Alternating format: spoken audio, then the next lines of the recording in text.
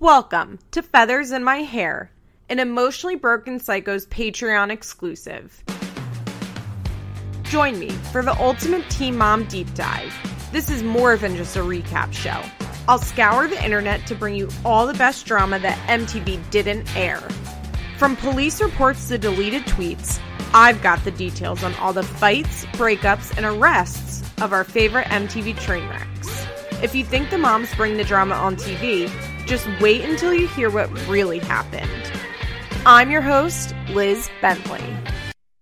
Hi, everyone. Welcome back to Feathers in My Hair. I'm very excited because this week I finally can welcome back one of my favorite guests who has not been on this show for a long time because he really let me down in that he stopped keeping up for a little bit. And that's unacceptable if you're a Feathers in My Hair guest. But I got a text last week that was like, why is Janelle threatening to kill Leah's boyfriend just out of the blue, or whatever the text said, but it was about Janelle and Leah's boyfriend. I was like, oh, a bitch is back, is she? She's come home, has she? And that would be one Troy McEady. Hi, Troy.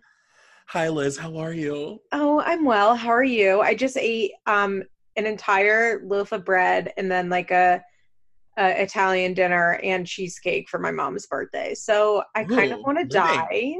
You're living though. Welcome back. Thanks. You you just caught me right in the middle of reading an article about muscular dystrophy. Just out of the kindness of my heart. I wasn't doing it for any reason besides that. How are you? Oh my God. First of all, let me just apologize.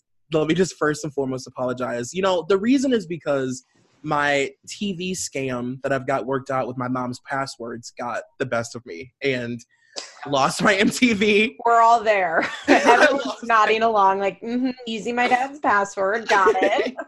I lost MTV and I was distraught. And like, I could have like definitely obviously just like illegally streamed it on the internet, but I like watching it on my TV. This is so insane. I'm paying for a season pass of this show on Amazon because I like to watch it on my TV, and MTV's app for Roku is like garbage and I cannot stand it. So I like pay for it because I'm like, but I want to watch it on the TV. Yeah. I like to like curl up on my couch and like watch it like on my TV like loud. I need to hear Kale's voice very loud. So you're back. You've caught up. I'm back. I caught up. I just watched the new episode today. Like I'm so invigorated by Teen Mom right now. And it was actually a good episode, although like I literally can't believe the episode you're back, Janelle just wasn't on the episode. I know. I was like, of course. And not only was Janelle not on the episode, they didn't do Barbara. They didn't cast Nathan. Like I got nothing. They were just like, Janelle has to get surgery. You know that I watched this show for Janelle. Yeah. And so that was painful. I don't know where they're going to go from here. Like, I don't really understand how they cannot have Janelle back next season in this capacity, right? Like, they cannot. No. Well, do you think that they're going to just give the show, like, is it just going to be Barbara's segment, or is Janelle's segment just going to become Barbara's? So, I remember, like, a lot of people calling for that. I don't think that will ever happen because I think that it's very important for MTV that this stays Teen Mom, and that if the Teen Mom is not on the show, then no one in their universe can be on the show. And we could argue that like Barbara is absolutely a main character. Nathan is pretty much a main character. Barbara's the one that has Jace. Jace was the kid from 16 and Pregnant. But in my opinion, MTV will never do that, and like it has to be Janelle's universe that surrounds her. And They can even do like Janelle literally pops up for 14 seconds an episode, and then we see like the rest of her casting characters, which is what they'll have to do if she refuses to film and they want to keep her on the show. I don't see a world in which, like, you're telling me, and here's kind of how I know this.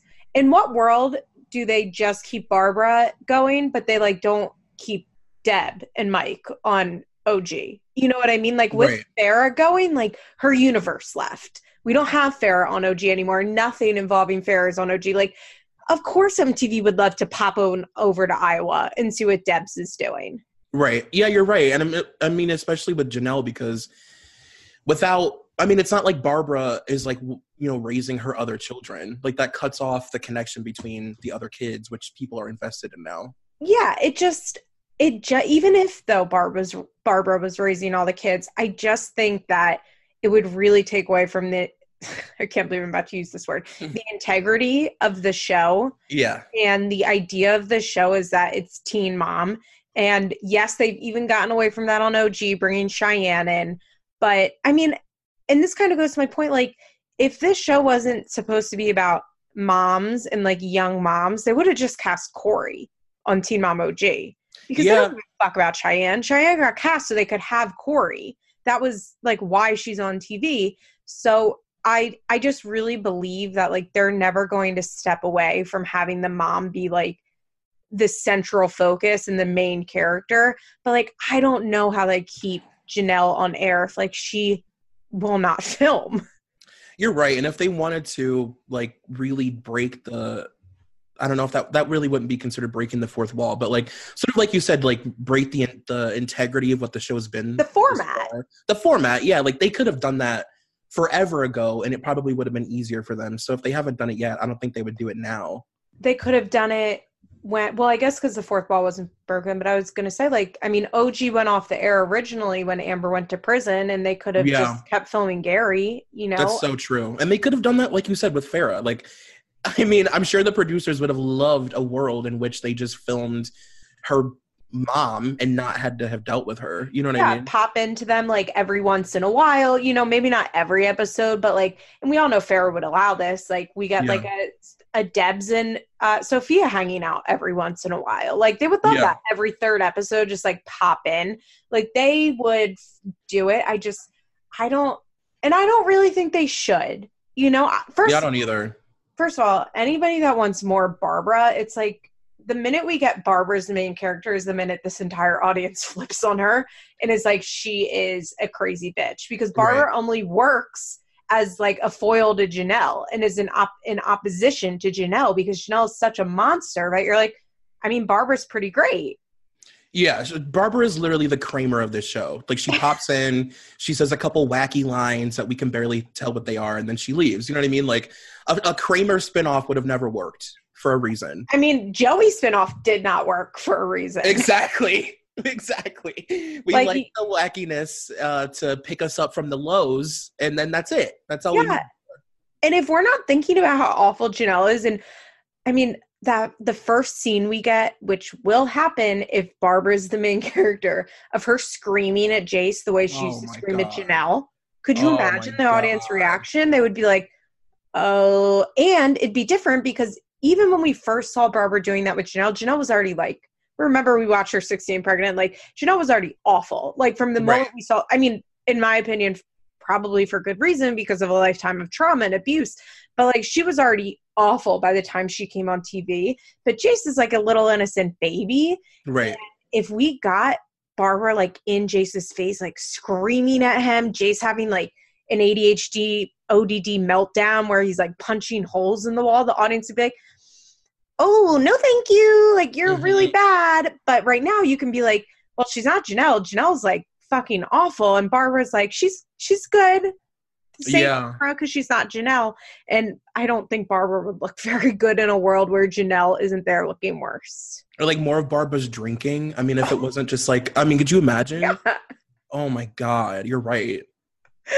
Like Barbara's life, I mean, I pray and hope like with age and money she's calmed down, but I kind of doubt she's like all of a sudden acquired these like beautiful parenting skills in which she does not have to scream at Jace because she's a screamer. Yeah. She's also like 68 years old. Like I just kind of doubt that's changed. Right. I mean, it's probably gotten better because the reality is like she's not poor anymore. She is still a single mom, but she has resources. You know, she doesn't have to go to her shitty job. Like she lives money-wise pretty stress-free, which obviously changes a lot. But like Jace is a kid with a lot of issues. And I just think it would be really bad for Barbara if she was the main character. I think so too. And it's like you said, like not that at that point they wouldn't have like the juxtaposition to use Janelle as like the bad one, and then Barbara's like the good one that kind of saves the day, when it's just her, like as a fully developed character, we'd have to see all of it. You know what I mean? And Barbara's got some dark shit going on that we don't get to see all the time. Oh, yeah. Well, also, like, we would see Janelle's sister come in who's crazier than her. Oh, my God. Like, why is Ashley allowed? Then we would see Ashley and Barbara screaming at each other in front of Jace and Gabriel and the little son Atlas. And you'd be like, why are all these kids watching this? And we've like moved away from that. You know, we don't really see Janelle and Barbara fighting in front of Jace anymore. So we like pretend that doesn't happen. Well, it doesn't happen, at least in front of Jace between the two of them. But we would see like Ashley going crazy, and then maybe Colin like setting fire to the house, and like, oh, this isn't fun anymore. Like, where's Kiefer? Like, seriously, I always forget that she has a sister until you remind me. It makes the hair on my arm stand. And she's not well. And that's something that I always forget about when I'm doing a mental calculation of Jace's trauma. Yeah. Oh my God. That like the fights because Barbara and Ashley fight like Janelle and Barbara do and have a relationship similar to them. And yikes. Like once Ashley like filmed herself like kidnapping her own child. Oh my fucking God. And like put it online. You know, when I was doing research for the Eminem episode of the Smush Room, I was like, this is Jace's future life. Like he's a little Marshall Mathers. Like he's going to be writing poetry about his mom's spaghetti in his room. He's going to grow up and be a little white rapper and use rap as poetry. I can see it. Like he's going to be a little damaged white rapper. That's really accurate. Right? That was like bone chilling. I know. I couldn't stop thinking about it. He is 100%. Absolutely. Wow. Wow. And I mean, oh God, just like wake me up when Jace is writing songs about murdering Janelle, you know, I mean, like. Can we talk?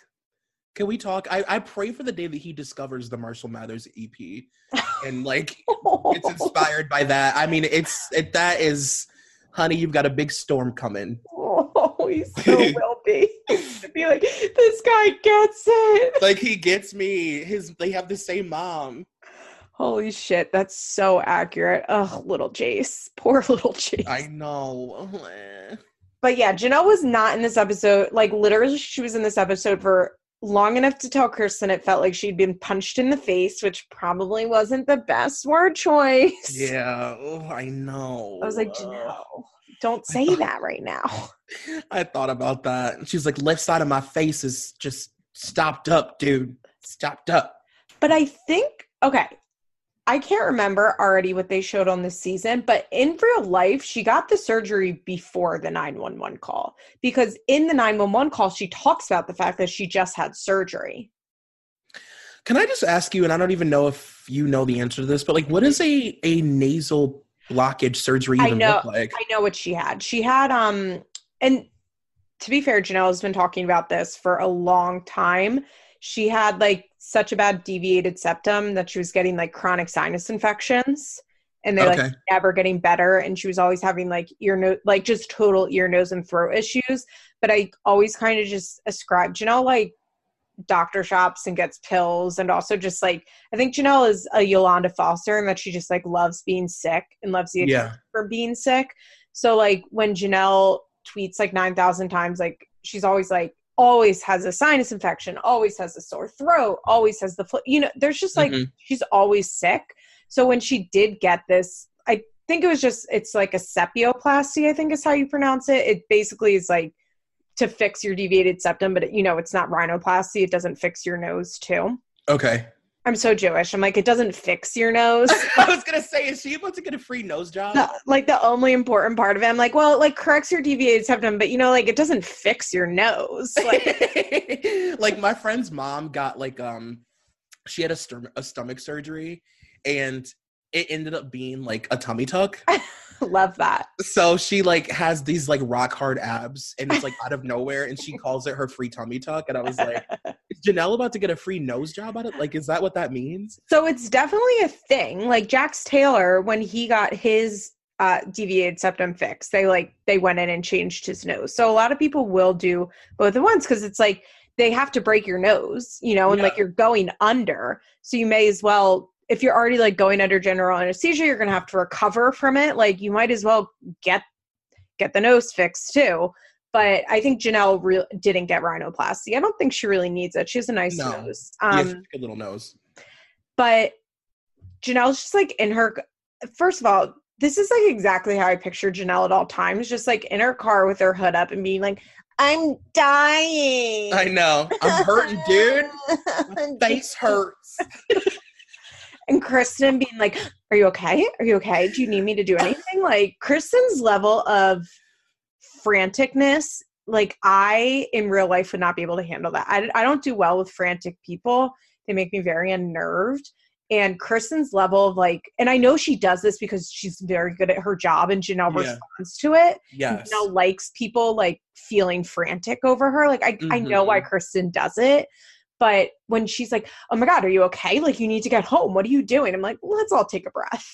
It's so funny you say that because I never really thought about it until I was watching this episode of like how crazy and like frantic and like sort of neurotic she is all the time, especially in comparison to all the other girls' producers. Like they're all so like Kale's producer is literally a vase in her house, like who occasionally speaks. I mean, he is like the most chill, like they're all so subdued and like chill and like nurturing. And she is on another level. And I think so. I do think it's interesting to watch the approach that the producers like have taken for each girl. Leah, rarely see Leah interacting with producers. We don't see her with, I don't even know like who her main producer is. Macy, I know. We don't really see with her producers like interacting often. But so the three off the top of my head that I can think of is Kale with her new producer this year, Patrick. Because remember, she used to have JT, who was more buddy with her. And I think they realized JT had to be replaced. He went over to OG.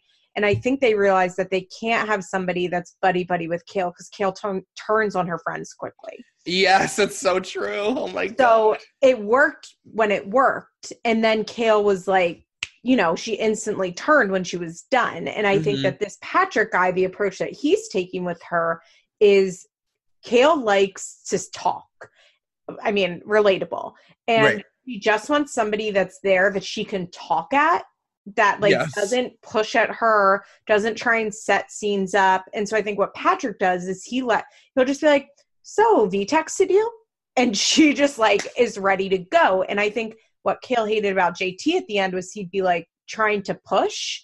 And Kale doesn't really necessarily need to be pushed. She'll offer it. Right. So I think that's what Patrick's doing. Mandy is Chelsea's best friend.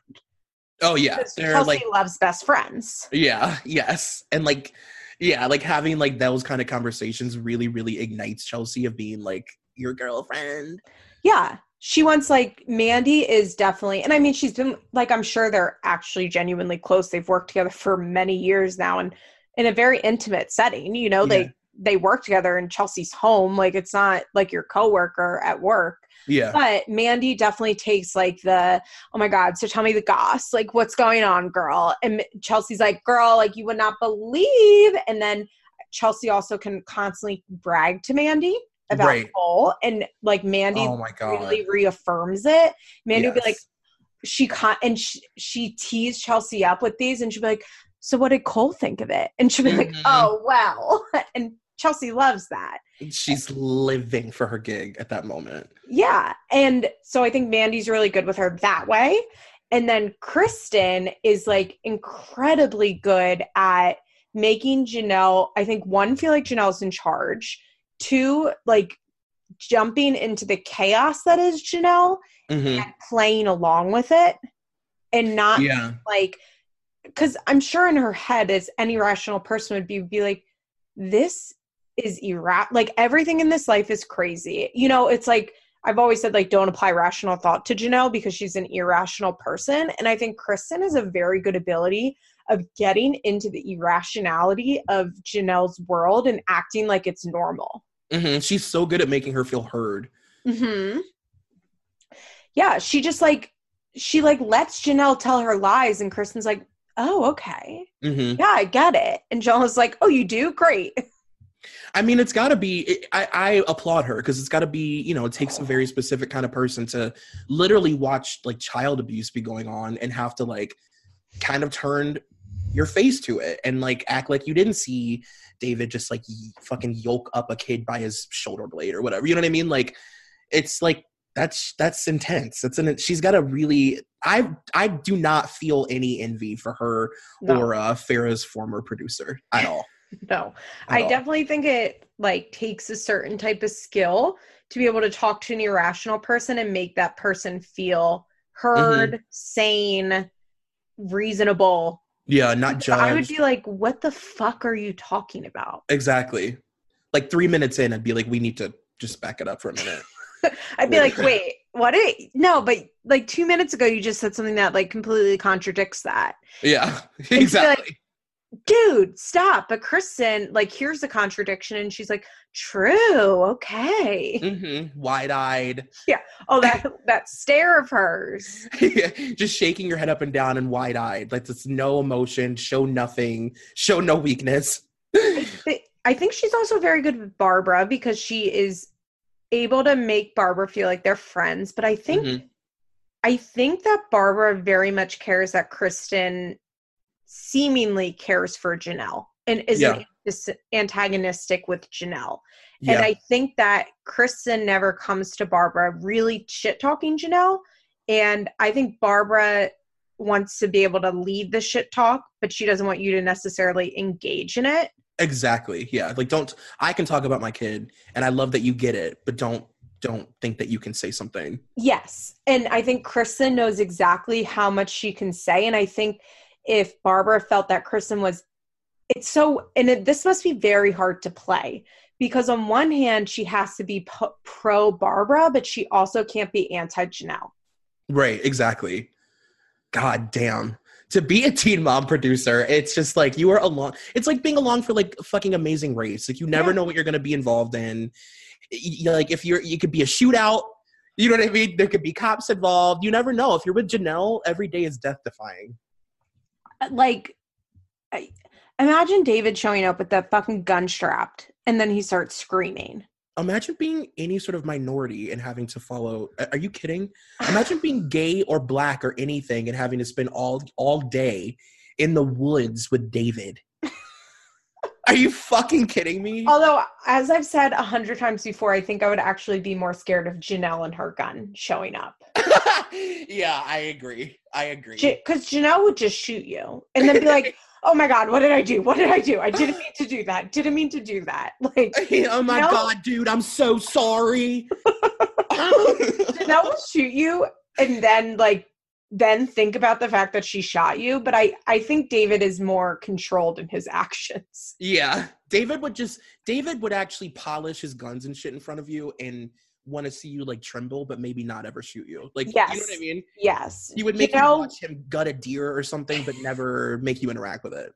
Truly. Janelle would shoot first, think second, I think is Janelle's actual life motto. I agree. So yeah, Miss Janelle, although I will say it was a good episode, but I loved it. The big but is that only because Chelsea actually did something this episode and Kale did something. So this show, I think the issue is that like there are some episodes that can work without Janelle, but the other girls, there's never two of them on the same episode consistently bringing it every single week. Mm-hmm.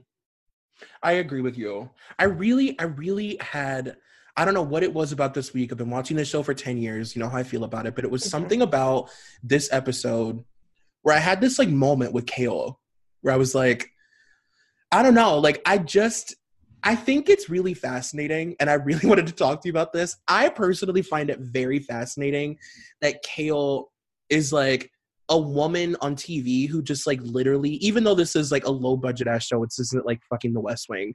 But, like, she just doesn't care about being likable. And, like, she's so never cared. Like, I think that, because last week we were talking about how the public has, like, a really visceral reaction to her.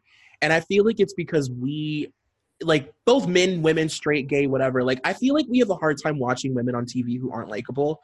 Like, you want them to, like, you want the woman that you're watching on TV for some reason to be likable. It's, like, this innate thing that's in us. And she just, that's why people love Chelsea, because she Yes. works so hard at looking likable and saying the right things and always being perfect. And Kale could not give two fucks if you like her. If anything, she leans into being unlikable, which is wild. It's really honestly so crazy.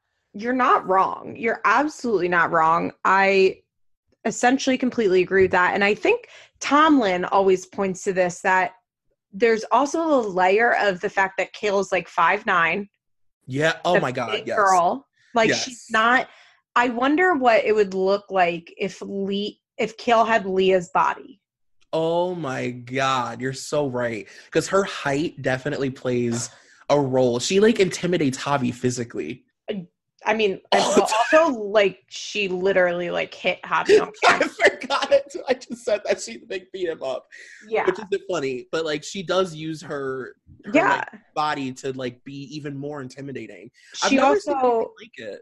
she like the way she stands, she'll stand very aggressively. She uses her hands to talk. Like she's a very physical person. Mm-hmm. And I wonder if she was 5'1" and 110 pounds, like if we would find her, the aggression she has so like upsetting, and we would find her as unlikable and irredeemable. I 100% agree with you. It'd be an interesting thing to like, because I think that also plays a factor in why people think she's like even more mean. Mm-hmm. But it's like, it's just wild.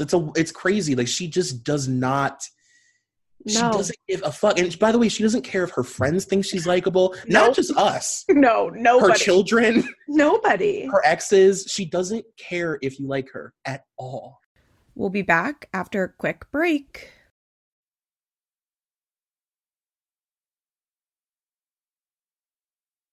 And I think it's the hardest part about watching that is that, like, it comes from just like a place of crushing insecurity. Yeah. And so it's not even like, and I think this also might be a woman thing, because I wonder if a man was acting this way, if I would be so quick to ascribe it to insecurity. Yeah. But I think for Kale, it really is like from that place, and it's obviously from her childhood. Yeah. And Kale is like, I always say Kale's constantly in fight or flight mode, and she's always choosing to fight. And it, first of all, it must be fucking exhausting. Oh my God. It seems like it. I mean, she can't even have a conversation. Like, I get on edge when I watch Janelle talk to people that she's like even close to, because I'm like, you say one wrong thing and this is going to go left. Like, she's going to raise her eyebrows and starts talking a mile a minute and just bulldoze you into submission until you agree with her. Yeah, and I think this also, it's interesting because Kale has only been getting so much money and fame and attention has made this like 100 times worse. Yeah, like validating it. It validates it, but it creates this power dynamic in her life with everyone that's in her life, because remember, like, she doesn't have family that can be like, hey, go fuck yourself. Like, I really don't care how you feel, but like, we're still family. We're still going to be in each other's lives. Like, and I can tell you what it's like. Because she like doesn't have that. She really doesn't care for friends to like her, because she's like, well, I bought you all this stuff. So most of her friends will like kind of kowtow to her anyway. And if they don't, she just cuts them off, because Kale has cut off.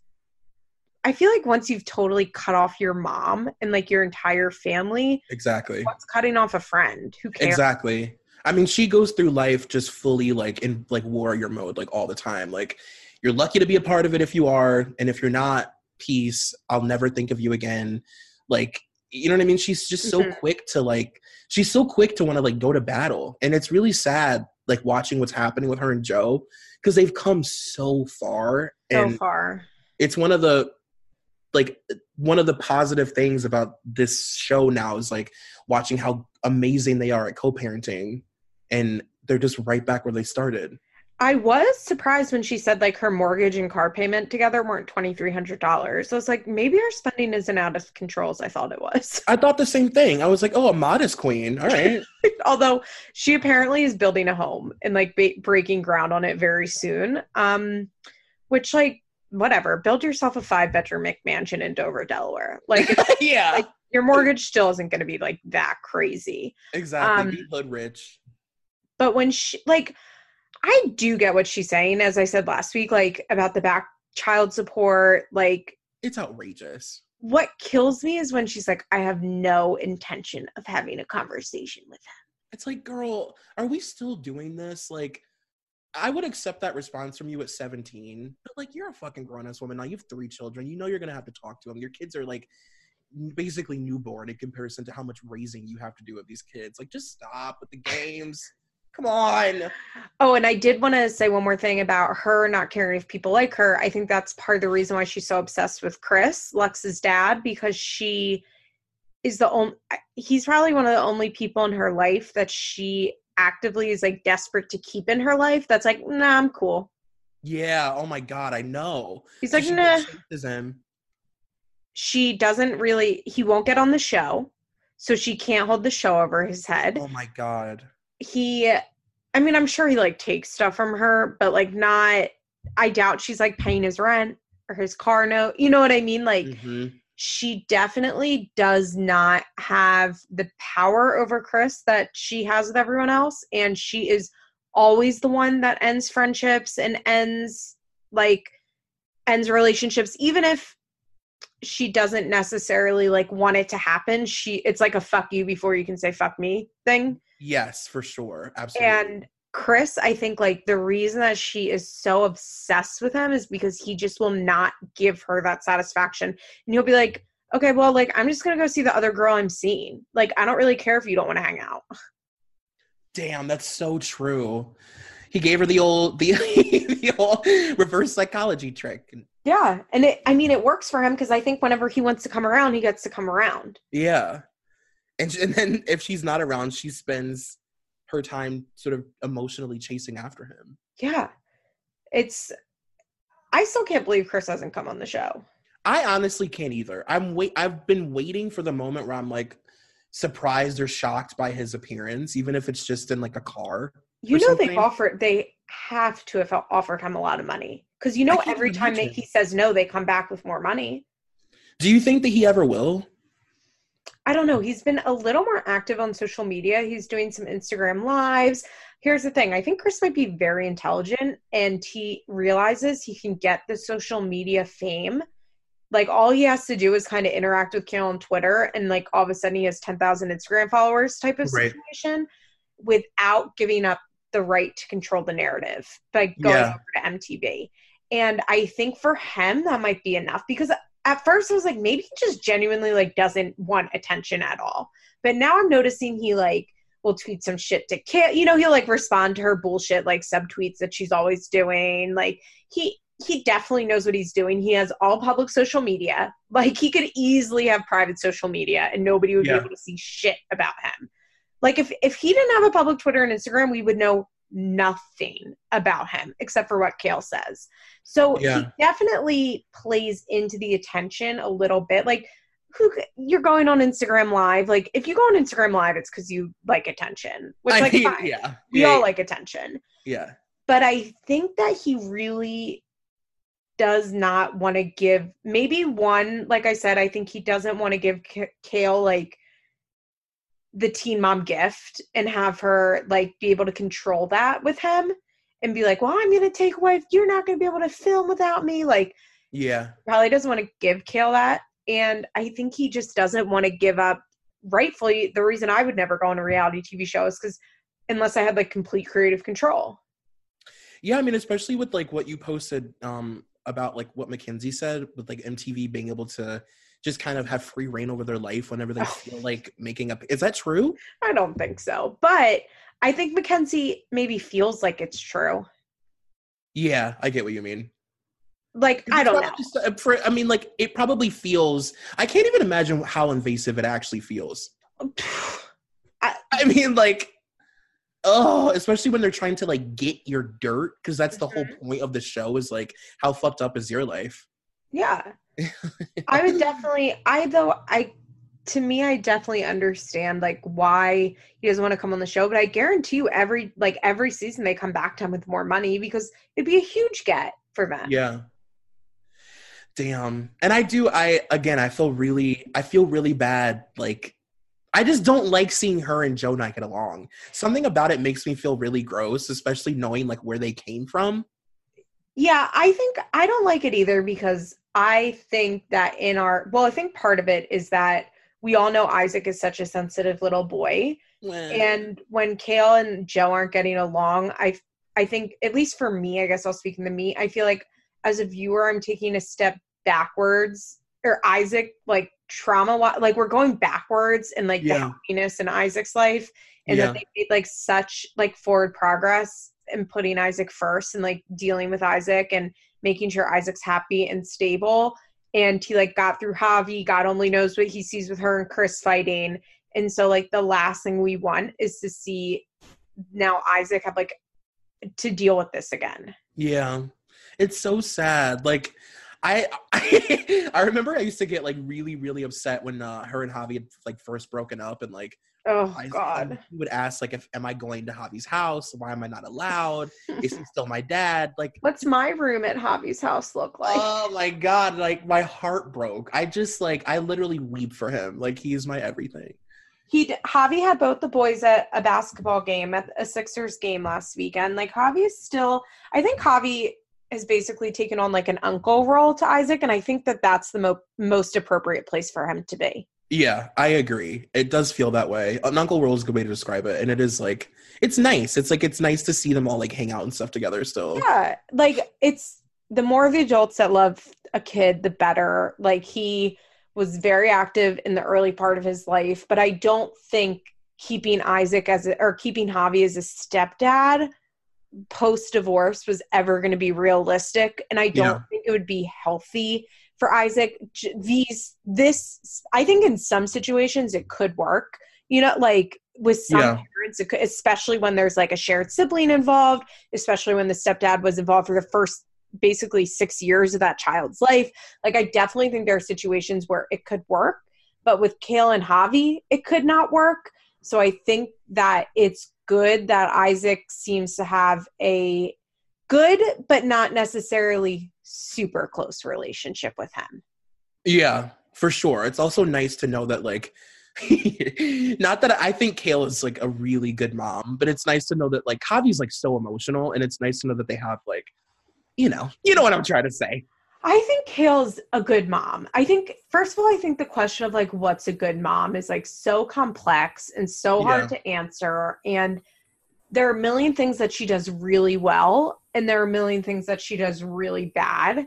And I think the outcome like of her kids is going to have a lot to do with just like their natural brain chemistry and how they deal with like her chaos. Yeah. And I think that the lack of stability is definitely a problem. I think that she really did her kids a disservice with how the divorce with Javi happened, and then getting pregnant so quickly with someone that she wasn't really even in a relationship with. Like, I think she really did those kids a disservice, and having them on these custody, like, there's a lot of instability in Kale's life, and we all know that. And I think that like that stuff is all in bad mom category. Oh, and then also like she's not vaccinating her kids, so like that's bad mom. Yeah. But I kind of don't even want to think about the vaccination stuff, because it's like, if we think about the vaccination stuff, it's all there is to think about. I know. It's like all encompassing. And it's like, so let's just like, look, this might be controversial, but I'm very pro vaccination. I think it's disgusting that Kale's in vaccine Lux. Like, I'm definitely not on her side. But I think like it makes the discussion boring if we're like, well, she doesn't vaccinate, bad mom, and we Agreed. move on. Like that. Yeah. It doesn't work. That works for like me leaving like a snide comment on Facebook, but like it doesn't work for this podcast. Well, especially because we've watched the progression of like her parenting. I mean, I think that like I actually get very triggered by Kale sometimes, because I'm like, if I were a woman who had given birth to a child, like I think that I would be very similar in the way that I would raise them in a lot of ways, because it's like, I'm an ENTP, you know what I mean? I'm very logical. I'm logical to a fault. And like sometimes I do forget to like incorporate like an emotional outlook on how somebody may feel. And I feel like she's always been that way, especially with Isaac, that like you have this like emotional child who is so emotionally raw all the time. And the way that she handles tough situations with him is just so like, sometimes just so cold and like stoic and like this is just how it is, and you know what I mean? It's like it's like triggering sometimes for me, and I think in that aspect, like that's something that she could definitely work on. But like she's just like logically such a good mom. Like she like is there for her kids. She like present. She takes care of them. She puts them first, and all those things. You know what I mean? Yeah, no, I completely agree with that. And like I said, I think that's part, like I said last week, with just like we have this visceral reaction to Kale because I think in a way her faults are very relatable. And I think you're definitely right that she just like has a really hard time applying empathy to situations and feelings to situations. And for her, like when I say like, you know, how this was like really bad for your kids, this instability, like Kale sits and thinks like, well, they have a nice home, like exactly. go to the same schools, like they get to do all their activities, like they're not actually having a bad childhood. And it's like, no, you're right. Like they're not having a bad childhood, but she could be. I think what frustrates me is that like a lot of her choices are just so deliberately wrong. Like she's not just like making a bad choice by happenstance and like, oh, whoops, like this thing happened. Like she is like, full clear eyes, full heart, bad choice. No, it's true. And then she like is so hard-headed that she has to like lean into it really hard and be very like, you know, like aggressive about her bad choice and be like, that's what I wanted to do. And it's like, God, she's like a dog with a bone sometimes. It's like, fuck. And I think also the lying doesn't help. When she just like, she's like, this pregnancy was planned. And we're like, bitch. I know. This she pregnancy can never be wrong. This pregnancy was not planned. So I think that definitely, and also like, like when she said last week, she's like, I might have to pay him $10,000 a month. And it's like, no, you won't. I know. I know. $1,000 a month.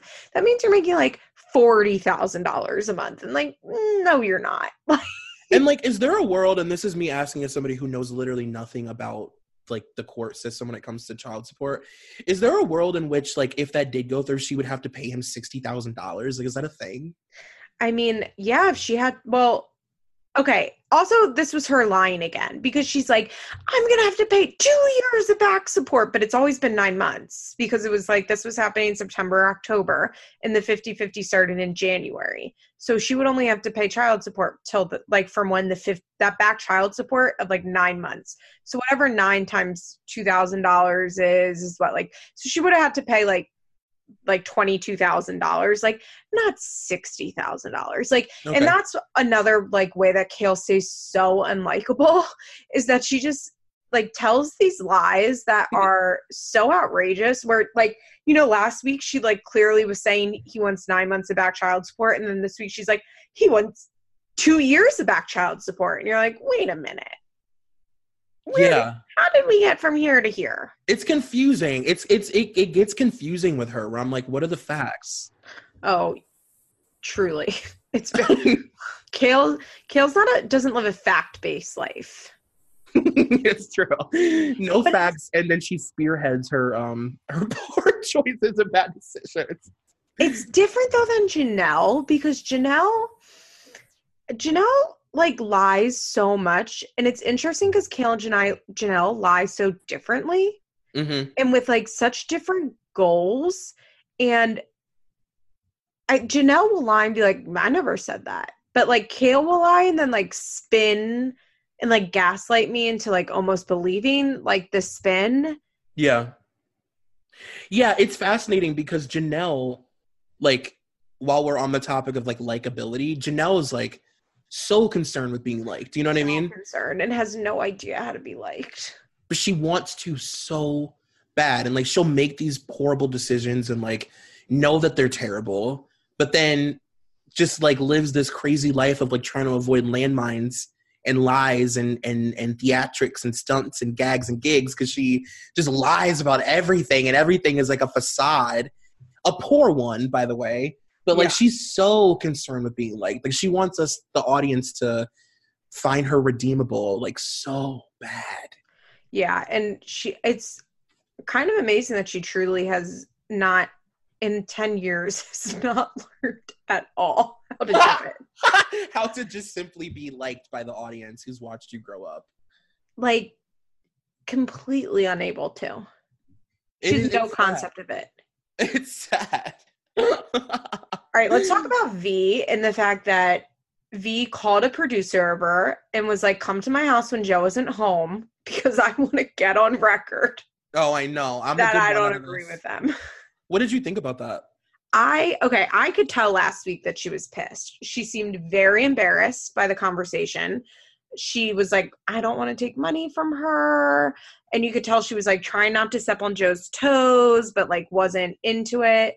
And I thought it was very interesting. V is definitely more of a private person. She doesn't seem to love filming, but they do it because it makes them a shit ton of money. And I was very, very surprised. Like, I don't think V's ever texted a producer to be like, hey, can you come over so I can tell you my side? Right. I thought it was very interesting.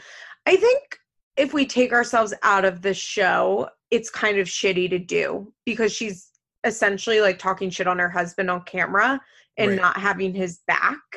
And I think if I had like an unbiased view of this situation or I was on Joe's side, I'd be like, really? Like the way that it probably should have went was her like kind of confronting Joe and like telling Joe her feelings, not a producer without him there.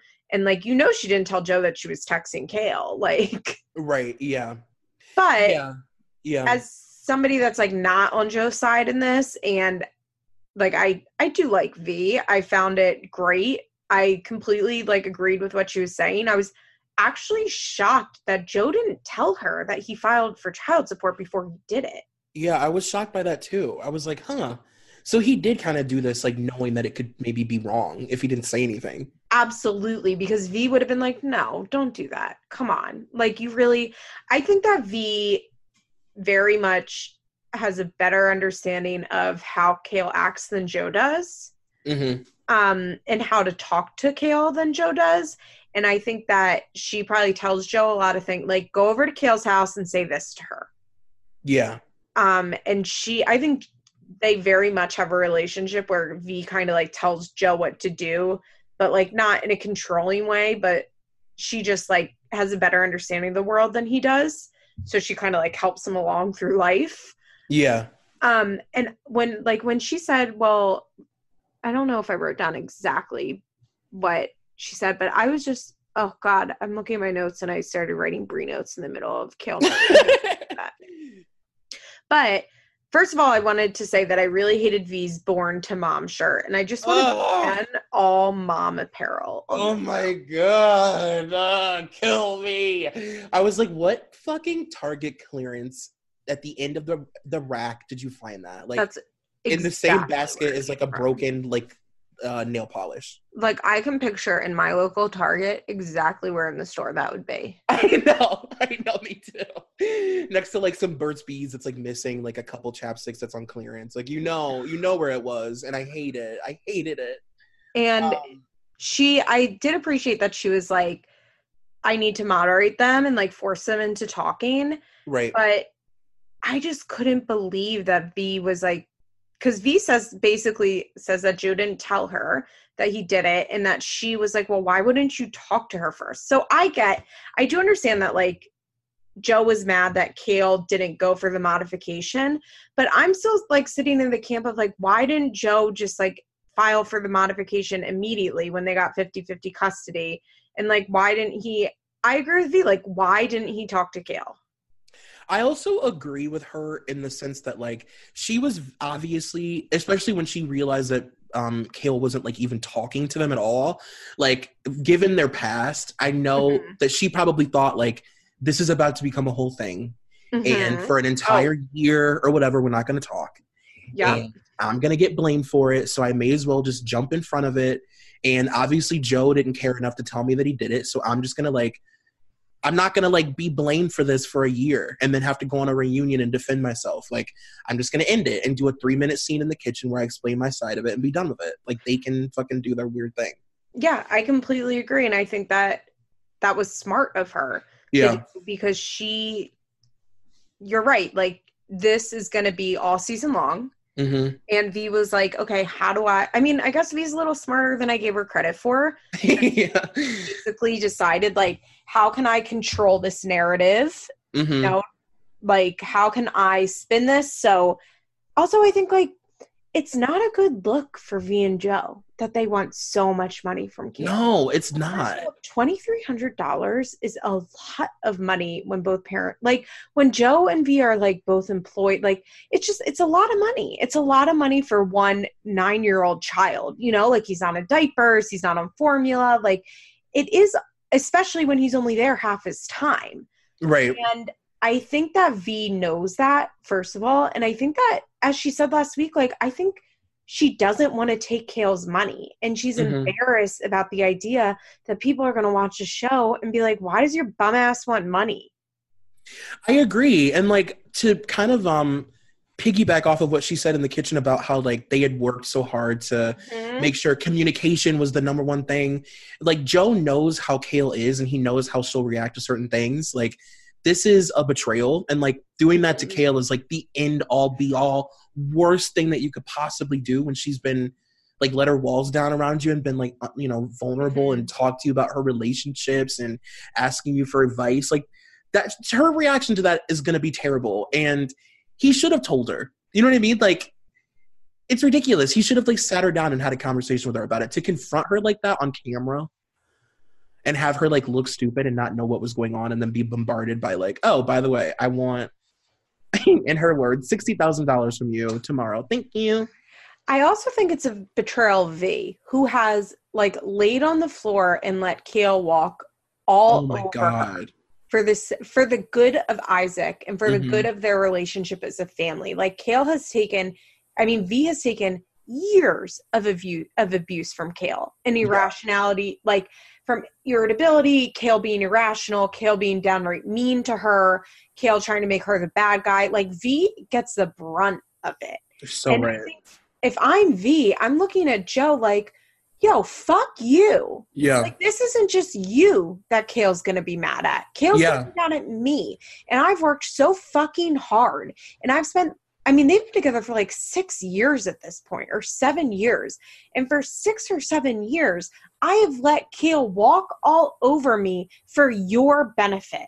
So your relationship with her can be better for your son that I love and I care for, but that is not my son who I've made many sacrifices for, including moving to this state away from my family. And V has like really sacrificed a lot of herself. I think her sanity so that she and Joe could have a good relationship with Kale. And so for Joe to go and light something on fire, you know, he like pulled V into it and she's like, hold the fuck up. Right. I didn't agree to this. Like, I didn't agree to pushing our relationship back. And now I have to deal with Kale. And it's like Joe in that moment, filing without the full support of V really burned V. And I think V was very rightfully angry about that. Like, I would be rightfully angry about that because although it is Isaac's son, and also it puts V in a shitty position because she doesn't actually get to protest. You know what I mean? Like, it isn't her child. Like, she can't go to court and be like, no, we changed our minds. Like, we don't both agree to this, so it's not going to happen. She can't go to even to Kale and say, like, I'm so sorry. Like, I'm going to get Joe to change his mind. Because she doesn't have any, like, legal rights in this situation. Right.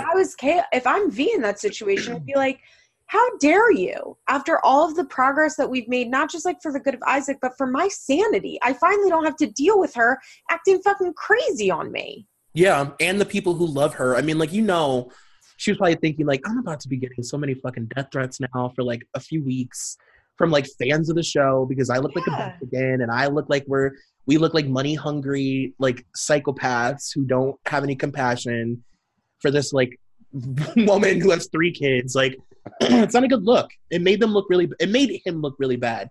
And it's jarring considering, like, now we've gotten so used to, like, seeing Joe, like, like the the number one communicator in the entire franchise, you know? Yeah. And somebody that, like, has always seemed to put Isaac's needs above his, and at least for the last 5 years, and who has grown so much. And I think that V has an eye for that. And Yeah. Let me try and nip this in the bud. You know what? I was really proud of her. Me too. I thought that she handled this in a way that she could have gotten on there and been like, yo, fuck Joe. And right. She didn't do that. She could have gotten on there and been like, fuck Kale. And she didn't do that. And I think that she handled it also, I will say, like, very naturally. It did not feel forced. It felt like this was like a natural, organic position for her to take. Mm-hmm. And that it made her look great. Like, and if I can't think of an example off the top of my head, but this could have played out in a way where I was like, okay, V, like, sure, hun. Like, I'm sure you care. Like, yeah, sure you want to moderate V, but like, she did it in a way that I'm like, oh yeah, V wants to moderate. Like, that's great. I was gonna send you a picture of Kale's middle finger that they worked into a doodle, but my camera was too far away and I didn't feel like getting up. But like, she is so immature; it's unreal. Oh, we didn't talk about the fact that she walked into Isaac's basketball game in a tank top with no bra. And then she like realizes where she is, like what she's doing, and like zips up her shirt. And like, look, I'm all for like a braless moment. I have big boobs and like love not wearing a bra, but like that girl, like she had like a tank top with like a built-in bra on it. Like her boobs are too big for that. Like for the child's basketball tryout. I get so sick of like, I'm actually exhausted by the kids' games. I would like to avoid all soccer and basketball games from here on out. I just can't. The tension, she is so fucking childish sometimes. Like, you're really gonna just not talk to anybody in your life at these games. Isaac, good job, Isaac. I didn't realize your dad was behind you. Oh, there he is. Joe's standing 5 feet away. Good job, Isaac. And it's like, this is so weird. And then at the soccer games, it's the same thing, except like she's like literally moving out of Javi's way while he's coaching and like not looking at him. It's like, oh, get over yourself, dude. Let me tell you, my parents weren't very like involved in my life. Like, I understand that this is like, maybe Kale and Joe are actually in the right, but like, my parents never came to like they would come to some games, but the idea of like both my parents, even though they were married, being at my basketball evaluation, my mom would be like, pick you up in an hour. Girl, same. Same. I would be literally standing up on stage singing like Winter Wonderland, like in my fucking alto soprano, wondering where my mom was, and then I'd see her like waiting outside, like waiting for it to be over so she could take me home. Really, what would have happened is I would have been on the team with a friend, and we would have carpooled, and like her mom would have dropped me off, and like my mom would have picked me up. Like it wasn't even Kale's custody time, and she like came to the evaluation. Like, I know, and they're like, God bless her. That's wonderful, but like my parents were not doing that. And they're like living out a full like parent trying to figure out how to like navigate whatever thing. 4 people sometimes, awkward as fuck on the field, involving everybody. It's so immature and like dramatic for no reason. Like, you, no matter how mad you are, can like say hi at a soccer game. Get over yourself. There were like 9 adults at that soccer game for Lincoln. Literally. Never in my life did anybody care about. Literally. Which, like, who can blame them? Like, soccer games are so fucking boring. Like, I know. Like, truly no hard feelings like towards my parents for that. Like, especially when the kids are too young to even know where to kick the ball. It's my like, mom would like, and you know what? God bless my mom. She probably she did sit through the games. Like, absolutely. When I was especially little and like on a Saturday morning soccer game. Yeah. I don't remember my dad ever being at them.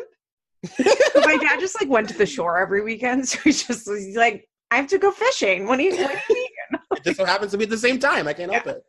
Like, any outdoors season, like sports season, my dad goes to the shore every single weekend from April to like November, and has my whole life, and to go fishing. And so like, I'm sure he almost never came to any of my soccer games. And my mom's like, let me get these goddamn orange slices. These fucking honey packets.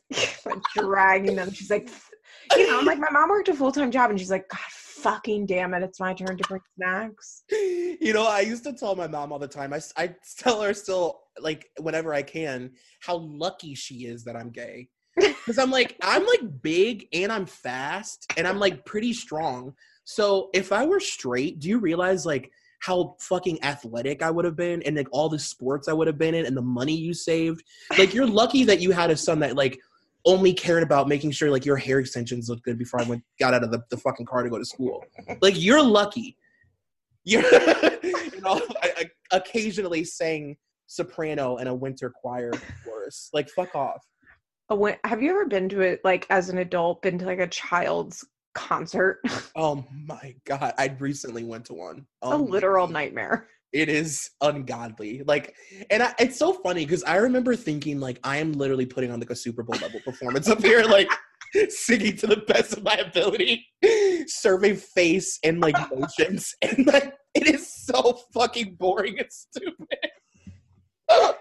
So I remember, one of my best friends when I was a kid she was like the youngest by like maybe 10 years, and her older brother was like had graduated college when we were in like 5th grade. And I got the lead in like our school play, and he goes, it's probably just funny that the kid with the speech impediment has a lot of lines. And I was like really upset, but looking back, I'm like, oh my God, probably. Like, oh my God, I forgot that we talks funny. He didn't say speech impediment. Nobody like said that in the 90s. Do you remember when we first discovered that we were both going to be doing podcasts? And I was like, did you know? That was the first thing that I ever told you. I was like, I grew up with a speech problem. And you were like, me too. And I was like, this is me conquering a fear. You're looking at 2 speech class graduates. R's and W's are no longer a trigger for us. Oh, can you roll your R's? Because I can't at all. And I think it's because they had to like train me how to say an R. And like, I don't think my brain has the capacity to understand how to roll one. What would be a word that I would roll an R for? Let me like try and do one. You know, like Cardi B or the Kardashians okay thing? Yeah, I can roll an R. I can do like an okr. Oh, yeah. See, I can't do it at all. And I really think part of it is like my speech impediment. I think that being like just sat in front of a TV as a kid and having Michelle Tanner teach me how to speak was like my actual problem. I mean, the TV raised me too. For real. Okay, so Becky comes over, and Becky and V were the stars of the show. And I will say Kale tweeted like at least 3 things where she was like, I was wrong. Becky and V were right. They're always right. And I was like, good for you. I mean, good. Although I think Kale kind of is that classic case of being able to be like, I was wrong, but then make no changes towards her life and like doing better next time. I think Dr. Drew would agree with you on that. And so Becky, I am a Becky. I really relate to Becky in that like my life is very calm. I give good advice to my friends. I tell them like how it is, but like I'll have 1 or 2 like Kales in my life because I just like their drama and chaos. Yeah. Like I have one friend where she'll like come to me for advice and like I'm like, you're a fucking idiot, and she's like, oh, I know. And I think that like when Becky was like, somebody has to be an adult, and Kale was like, what? And Becky goes, probably not you though. She sent her like, you're not going to be the adult, are you? And Kale was like, like I like deeply related to Becky in that moment because I think like I bet Becky's life has like no drama in it at all, like at all. And Kale is just like that one friend of hers where she kind of lives vicariously through it a little bit. I have a friend that will like call me and I like lay the phone on my chest and I just listen to her and then she's like, oh, I'm sorry, does this bother you? I'm like, genuinely, it does not. And I love it. And like, I want more, like, keep talking because this is so entertaining because my life is so fucking boring. I agree. I don't have like a very chaotic life at all either. And I'm like pretty chill, but I do give very like, that sort of advice to my friends, but I also don't take it for myself. I'm that friend. Like I'm your good hypocrite, Judy, that will literally give you all of the advice that I should be taking and berate it. I'll be sort of mean when I give it to you even, but I won't apply any of it to my own life at all. Troy's a tiger mom. Yeah, I am a tiger mom. I give really hardcore I'm an ENTP. I can only think logically. Me and Kale are the same gal. So yeah, Kale was so angry at Becky. Becky's like, okay, so talk to Joe. She's like, guess who texted me? I know. She thought they were going to have a Kiki in the kitchen and talk shit. Totally. And Becky was like, okay, you should call her. And she's like, She for real thought that they were going to talk shit together. She was so excited. That made me laugh so hard. Kale actually specifically said, now I don't know if this is true, but that V told her that V told Kale that she wanted her to know that she was not pushing him to do it. And I was like, this girl V is making a case for herself, and she's going to sit at that reunion and say, no, Dr. Drew. You're right. And like, how crazy, like, she knows how to talk to Kale so well now. So well. Like, that text had all the things that you need to say to Kale. Like, oh, did we skip the part? Oh, we did. Okay. We need to quickly discuss this. Is one, Kale, before the basketball evaluation, when she was talking to her producer, Patrick, who is literally, as you said, a vase that Kale like monologues to. Yeah. She said, we'll see if he even comes to the evaluations at 9:30 a.m., like implying that Joe is really lazy and doesn't get up. So I did like that dig, because I bet that's true. I think Joe's a pretty lazy person. I could see it for sure. Absolutely.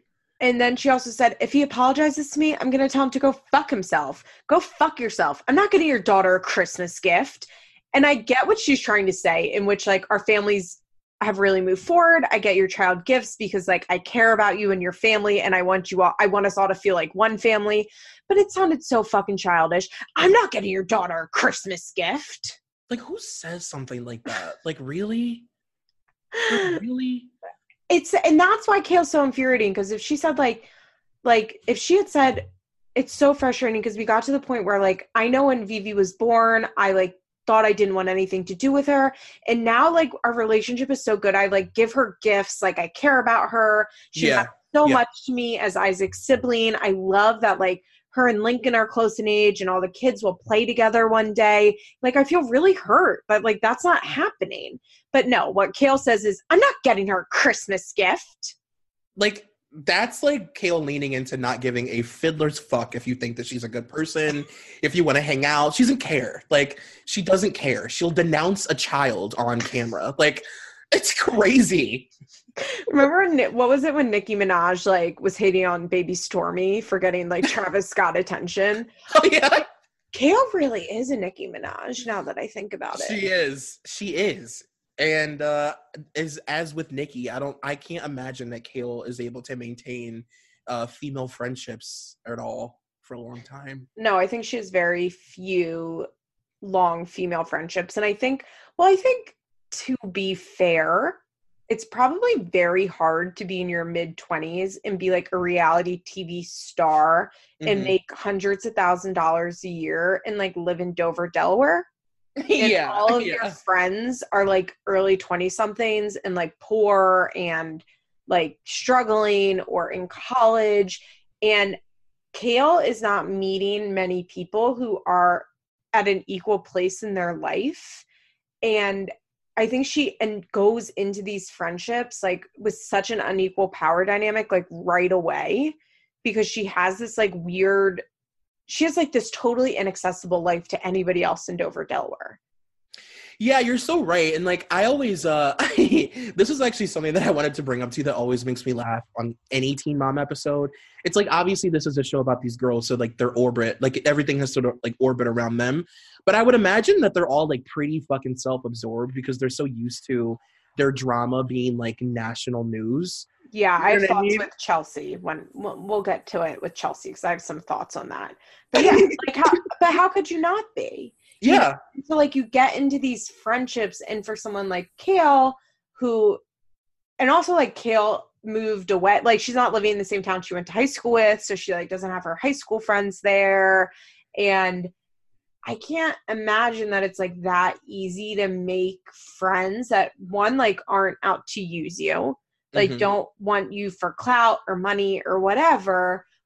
And, or two, that like, you don't create this weird dynamic because it's like well, I want to go on vacation, so like let me just pay for you.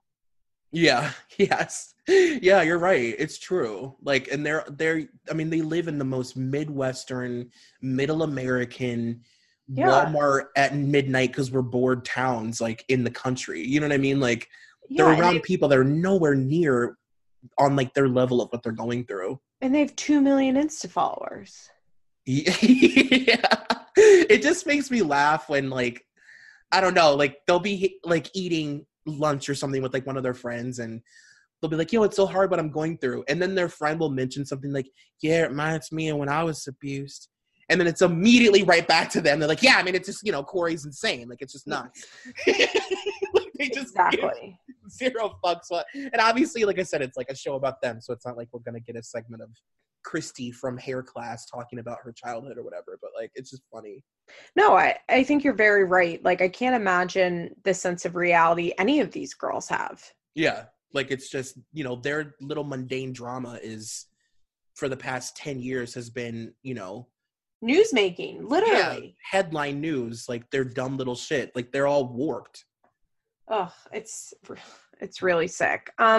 So Becky cares about Isaac and is like, you have to talk to the father of your child. You need to be an adult. But I also like that Becky just like kind of laughed about it because she one, like, doesn't care about Kale's yelling. She's like, and two, knows who Kale is and like accepts her for who she is. So I kind of like that she like came in, gave her advice, but like was still laughing about it and like not being a bitch about it. Yeah. Yeah.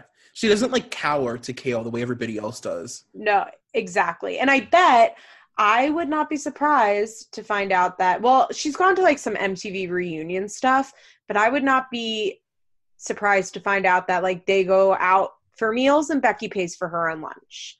Yeah, or that for sure. Oh they, I would bet that the two of them, compared to some of Kale's other friends, have a more like symbiotic relationship, a more like equal footing relationship, even though Becky, I think I can make an educated guess that she does not have as much money as Kale. I wouldn't be surprised if like where another friend, Kale, would be like, let me grab the bill. And Becky's like, no, I got it this time. Yeah. Or like every other one of her friends would be like, okay, thanks. Yes, for sure. Yeah, she does seem like a real down-ass bitch, a real good friend. Yeah. Like, not that even necessarily that all of Kale's friends are using her, but like, I can't say like if I had a friend that was a millionaire that like always wanted to pay, if I would be like, no, I got it. Oh, hello? Are you kidding me? Oh my God, are you kidding? Except I would still offer because I have fucking manners. But like when they insist, like if like I have some friends that like I know have a trust fund and I like let them grab something. You know what I mean? It's like it's a hard position to be in as that friend. Well, especially when, not that we're skipping ahead to Leah, but especially when you have a friend that lives in like we can go there a holler, as I love to call Leah. We can go we can go right to the holler. You know what I mean? You have a friend that lives in a fucking trailer park and she's making millions and you're at some fucking shitty pizza place. Like, girl, you better pay for it. By the way, because we're now doing, if you guys don't know, if you're not on our Patreon, we're doing EBP bonus episodes. And sometime in the next couple months, I'm committing right now to Troy and I doing a bonus episode on the wild and wonderful whites of West Virginia. Shut your gut. We just haven't had a platform really to do it before, but we can do it as a bonus episode. Girl, I'll leave with $20 in my boot. Sign me up now. All right, nachos. Yes.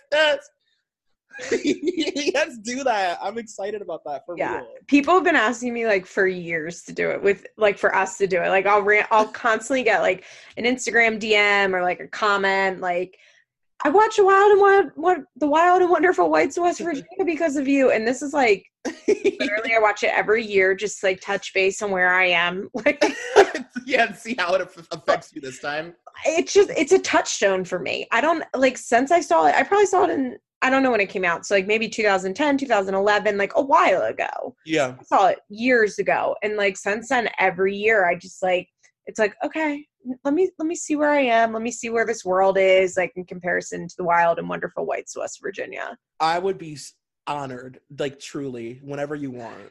Iconic. Fucking iconic filmmaking.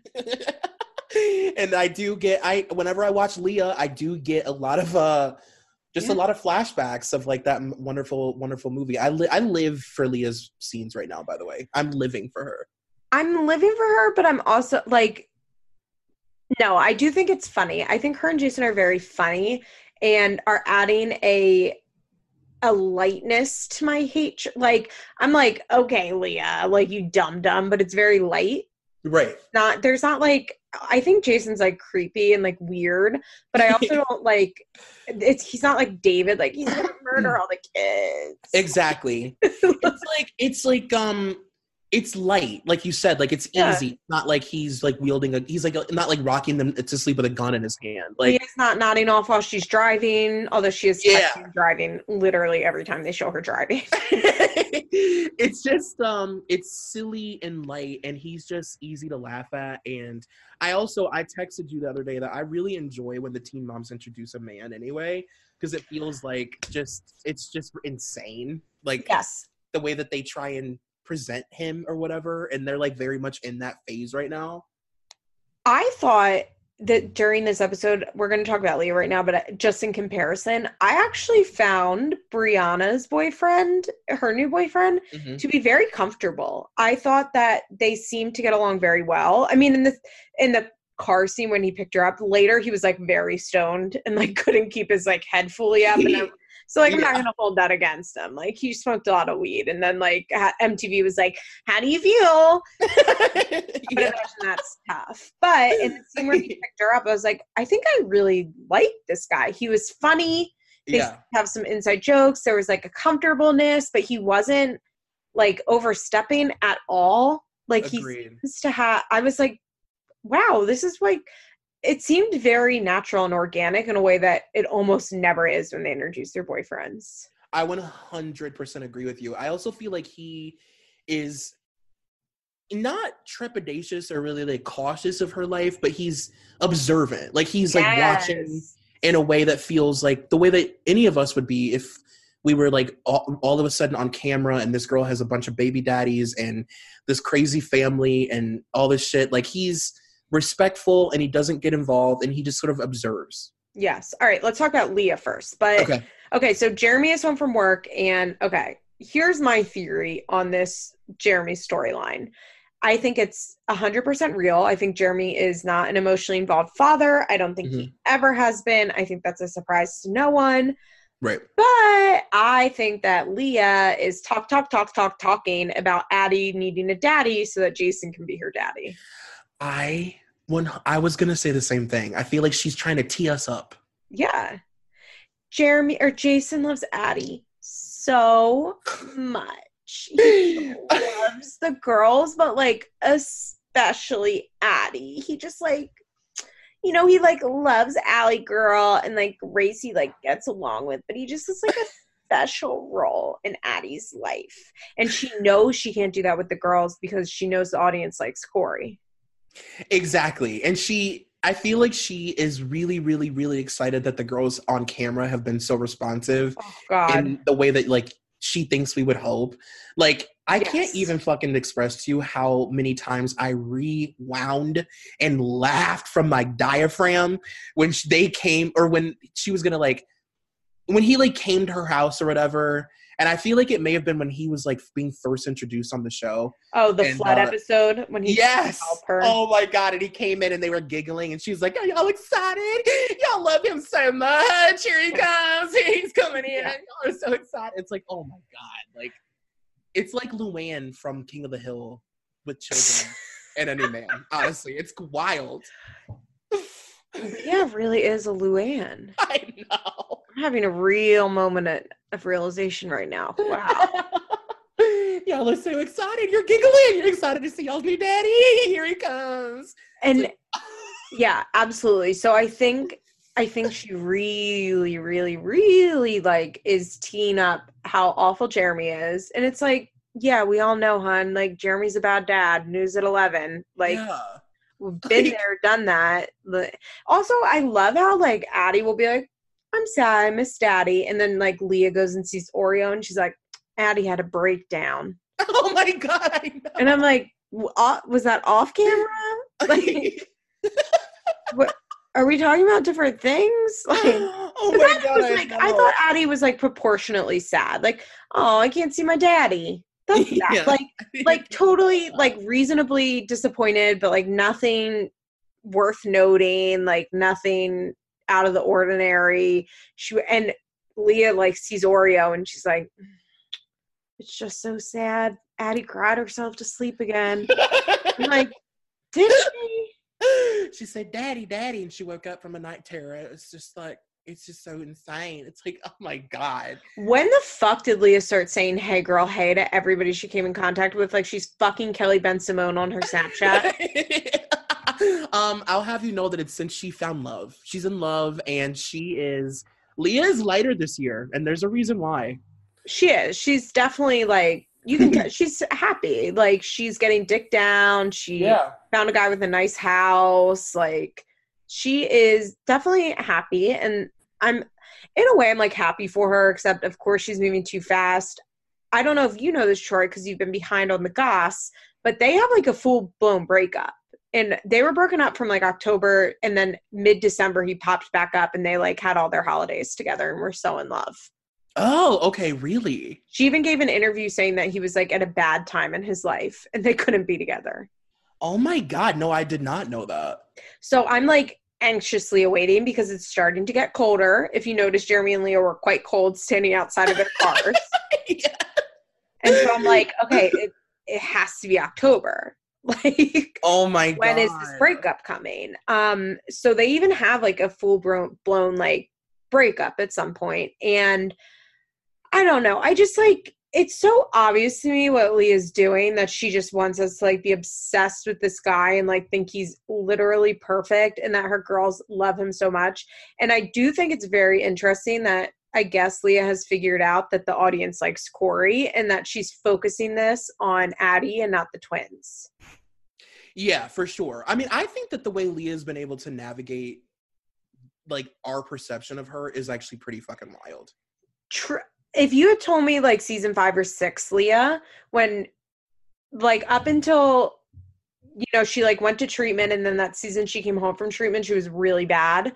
That was actually like the worst she had been. And then she started to get better. Like if you told me that post-treatment season, whatever year that was, like that she would be as aware of the MTV cameras are as she is now, I'd be like, no way. Because she used to like, it was like MTV wasn't even there. Absolutely. There's a definite like awareness. Like she like gets it now. You know what I mean? Like she's figured out the formula and things that she shouldn't. Yeah. Things that she should and shouldn't be saying or showing on camera. Like she finally gets it. But I don't know. I just like, I can't blame her. And I don't feel like I can judge her for feeling lucky to have found this man, because she knows that she comes with all this baggage. Got the cameras, and she has a child with like health issues, and she's got a bunch of kids and baby daddies. She's been married and divorced a bunch of times. Like, you know, and it's like she's found this like seemingly nice guy that like wears polos or whatever. That's true. I think that she is okay. I would wonder how many people she knew growing up that like wore a suit to work. Kind of like Caitlyn and Tyler. Like, I wonder how many people, like business people, Leah has known in her life. And so I think she sees Jason, like, I think she truly can't believe that a guy with like a good job, a good house, like would even want to look at her. I agree. Like I think she feels like lucky that any guy would want to even like give her the time of day, which is, you know, which is sad in itself. And especially with what she's got to choose from around her. Yeah. In the holler. Yeah. You know what I mean? I mean, he probably is the bachelor in that fucking town.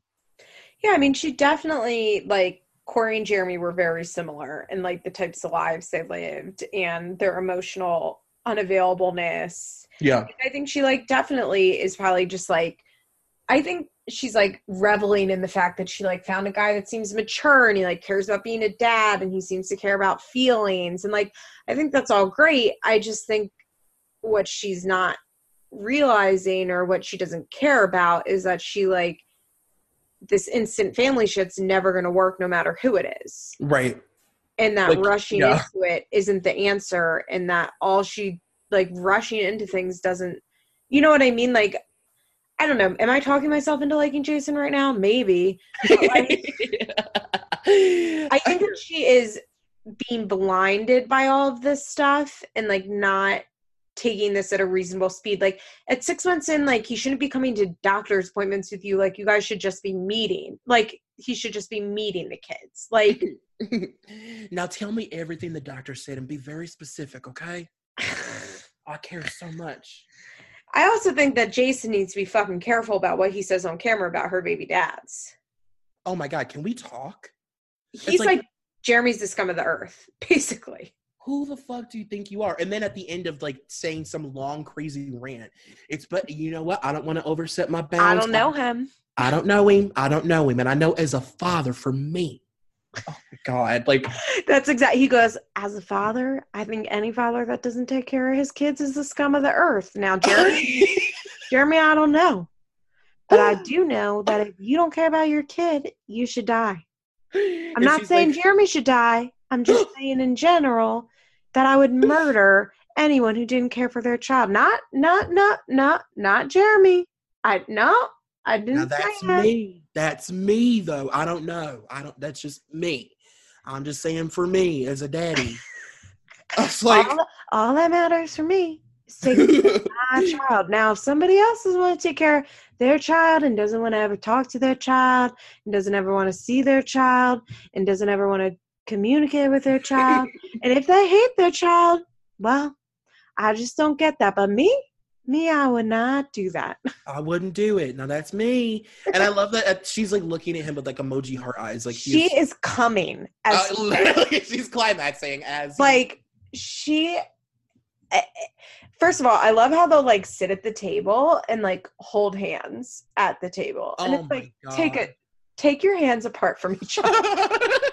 And that, okay, I think this, I just had a little moment of clarity. The reason that it creeps us out so much isn't what he's saying. It's the fact that they're acting like such like a honeymoon stage couple while their communication and the things they're saying to one another are of a married couple 5 years in. Yes, it's insane. That was a good realization. Fuck, you're so fucking right. It's like you guys barely even know each other. Barely. Calm the fuck down, sir. Because they're acting like only a brand new couple would put on their camo shirt and blazers and their sweaters to go sit at the kitchen table and would hold hands across the kitchen table as they discuss what a terrible dad Jeremy is. Exactly. And like, have they not learned? I mean, has she not learned that like we can see when you're faking it? We know. And I completely understand. Like, I feel like I would want a redemption too. Like, she wants to just look like on camera. Begging. Well, and that's like what Janelle wants. Like, that's just a moment so bad and won't get. And Leah has been getting it. Yeah, she has. She really has been like really killing it recently. It's just like, you know, a moment to like a season to just look like Chelsea, basically. You know? Yeah, that's what that's the goal. What they all want. So just have a Chelsea season, just one. Yeah. And I think Leah, for the last like 2 seasons, has definitely been getting like an amazing at it. I think she's doing really well. I think the fact that Corey seems to trust her a lot with those girls is like a very good indication that she is doing significantly better than she was. Yeah. But I also think that like that she needs to wise up a little bit with this guy and what she's letting him say on camera. And I think that although she is very aware and she's done so much better, I think that this is like the area in which she's blind. Yeah. Also, I thought it was funny where she was like, I'm going to confront Jeremy. And then she's like, oh my God. So they talk and she goes, so do you want to take her every weekend? And he goes, yeah. Like, by the way, she's mad at you. She was so mad at you. I was so sick. I couldn't get up. Oh, no. Okay, but you're going to take her every weekend. When are you going out of town again? Okay, we'll talk later. And then she goes to Jason and she goes, you know, I stood up for myself. I told him he has to take her every weekend. And I'm like, I was like, when I was, because, you know, like I almost half watch because I'm taking notes as I'm watching. Yeah. Wait, did she? And I like rewound to the car scene. I'm like, I was like, wait, what? Like, oh, that was her standing up for herself, was twirling her hair and being like, okay. Like, what? She wasn't like, hey, you need to spend more time with your kid. Please take her every weekend that you're home.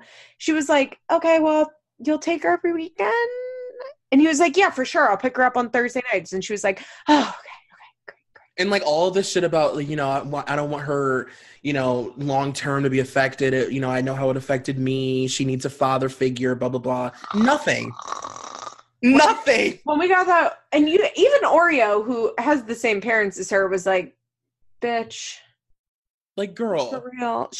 Did you notice that there was not a single thing from Victoria that was like, yeah, I know, it was really hard for us to grow up without a dad.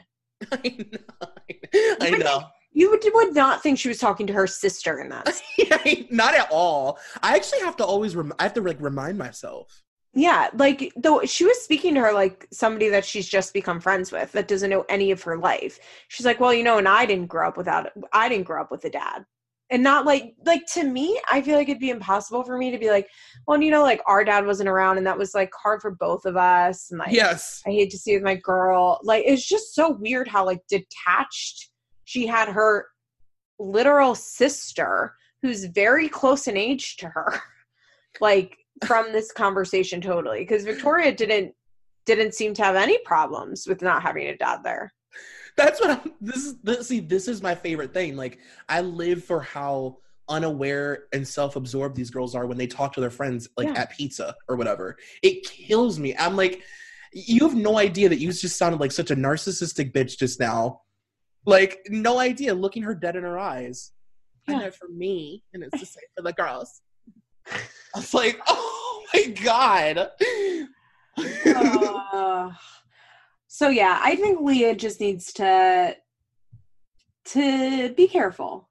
Yeah, I agree. And what she allows Jason to say about Jeremy and how she turns it. I think she's trying to be Chelsea and that she wants us all to view Jason as the Cole and that he's going to come in and save Addie from evil Jeremy. But I think the issue is that none of us think Jeremy is a bad guy. Right. I shouldn't say none of us. I think that most of the audience generally has no problems with Jeremy at all. And they may think like, yeah, I should be around more, but like, that's it. And so I don't think the audience is going to take well to a storyline of Addie getting a new dad, because I think we all very much feel like Jeremy is still her dad and very present in her life, even though they tell us that he's not. It just, for whatever reason, like, at least for me, I never watch this and feel like Jeremy is like a total awful asshole. Where with Adam, he was so awful to everybody around him that we were like, yeah, fuck Adam. I hope he dies. Like, and Cole can be the new dad. And that's just like not how I feel with Jeremy. So I'm not like, oh, thank God Jason's there for Addie. I agree. It's like, you're unfortunately, like, that's not going to happen for you when you share a television show with a girl who, like, her fucking husband can't even be on it because he's homophobic and scary and like wields guns. So, you know what I mean? It's like, okay, so he's not around as often because he's out in the fucking coal mines or whatever. You know, it's like, okay, if that's the worst thing happening, then Jeremy doesn't yell at her on camera. Jeremy isn't mean to Addie. Yeah. When we see Adam and Jeremy together, he's like very funny and active and like present, and they have funny scenes. And yeah, we get to see sweet moments between them still. Yeah, it's never going to be an Adam situation with Jeremy. No, never. Thank God. Yeah, like, thank God, and thank God for Addie. And I think, like, at least when I'm watching, I'm like, Jeremy really needs to call her more, but I'm never like, Addie needs a new dad. Yeah. She seems very well adjusted. She's like one of my favorite kids in this entire franchise. I wonder what she's going to be like when she grows up. I just like, what's the blonde sister's name again? Gracie. You know how much I've loved Gracie too, because she's terrifying. They're very similar, Gracie and Addie. Yeah, they need to be like, they like would be really good candidates for like commercials or something. They're just like very funny. Yeah, well, they're like child actors. Yeah. They're Giudice girls. I think that like she's gonna really have her hands full with Gracie when she's older. I think she's just gonna be constantly fucking reading Leah for filth and throwing all her insecurities in her face and being a true tyrant. They're the new Melania and Gia. Yes, for sure. And then there's like other ones, and you're like, oh yeah, they're other sisters, but like they're not the other ones. Yeah. Gabriella. Oh, by the way, have you seen a picture of Adriana lately? Because when she straightens her hair, she looks just like Gabriella, and I'm really surprised because I thought she was going to look more like Teresa. Yeah, I have recently, and it's exciting to see all the girls growing up to look like they're part of the same family. Let's just say that. Yeah, I like because Jessie, who frequent Feathers in My Hair guest, sent me a picture, or sent me like a text, so she's just watching Real Housewives of New Jersey for the first time, and was like, does Adriana have a different dad? And I was like, do you mean Gabriella? Because in my head, Adriana has always looked a lot like Gia and Melania. Yeah. But then she was like, no, and she sent me a picture of Adriana, and I was like, just like I think of just her, and I was like, oh, holy shit, like she actually looks just like Gabriella. And then I like showed a picture of all four of them, and she's like, oh yeah. And then because I'm a psycho, I found a picture of Joe's mom, which is who Gabriella looks like. And that's now I guess Adriana looks like her too, but I was really surprised because I thought she was going to grow up to be like the third, like look just like her mom, Gia Melania, do. But she's looking more like Gabriella now. Wait, have you exposed your doppelganger yet or no? Who's my doppelganger? She's a Dubrow. Oh, right. No. Tell everyone. You guys, right now, pick up your phone and just Google, because this will be easier, just Google image search Heather Dubrow's children. It is like, when you look at them, you would literally think that they are like that Liz like came from their family. It makes sense because they have a Jewish mom and a Christian dad. So we have similar genetic makeup. And which one is it? It's Max, I think. It's like her second daughter, one of the twins. It's not Coco. It's not Coco. I think it is Max. It's fucking unreal. Like, and I sent her a picture of me from when I was like the same age as her, and we look like exactly the same, except that girl has a cuter nose. They make like the same facial expressions, like same hair color, same part. Like it's crazy. He like sent me a picture of it, and I was like, yeah, that looks just like me. I was like, are we positive on your parents, or do we need a what is it called, 23andMe? Yeah, to be fair though, I have one of those faces where like people constantly tell me that they like meet someone who looks like me all the time. I want people to weigh in, like just bombard Liz with DMs if you think it's true. Yeah. I believe that it's like almost creepy. It's like, oh, we are all just like, there's like 5 faces and we're all just like versions of different faces, really. Yeah, I mean, it's possible that like Heather's family and my family came from the same shtetl in Poland like 400 years ago. Like there's not that much variation between Ashkenazi Jews, like truly. It's amazing. You guys Google it as soon as you physically can. Like really all Jews, like there aren't that many of us, and like there's like a lot of us came from the same small villages, so like that's how a lot of us look like. Anyway, let's go to Brianna quickly, who went to New York. As we said, like I just liked her boyfriend. I thought it was funny when he was like, did you bring your pepper spray? Because it was such like a good way to be like, I think Louis is an asshole without like being weird and like stepping into the middle of your relationship that I know nothing about. He's just like, you're gonna be tough. Yeah, it's true. I don't know. I'm just like, I want to run a theory by you, because these are like my thoughts when I'm watching her segments. Mm-hmm. Sometimes she reminds me of a 16 and Pregnant episode, with the way that she deals with like the men in her life. Yeah. Like, it's weird, like when it comes to raising her children, she's so assertive, and like she just like doesn't even hesitate, and she like does what she has to do, and she'll sacrifice anything, and she's such a like a hands-on mom. Mm-hmm. But then when it comes to like her baby daddies, like she's passive in a way that only a teenage girl who hasn't been put through it would be. I completely agree. Well, I think she's incredibly shy. Oh my God, like crippling almost, it feels like. Why it's crazy that she's on a reality TV show. I know. Well, let's be real. She's only on it because of her family. Yeah, and because Brittany and Roxanne, and that's how like they've developed all of their dynamics. And Yeah. I think the reason that she doesn't seem shy with her kids is because usually when she's with her kids, she's with her sister and her mom. Mm-hmm. So she is like being her normal self. But even when she's with Shirley a little bit, she is, I think, just like a naturally shy person. Yeah. But no, I think you're exactly right that there's something, which is why I thought her and John in the car were kind of refreshing, because Yeah. she seemed more comfortable with him than she usually seems when she's dealing with guys. But there You're is so something right. like when she would be with like Brie would sit there in like dead silence. Yeah.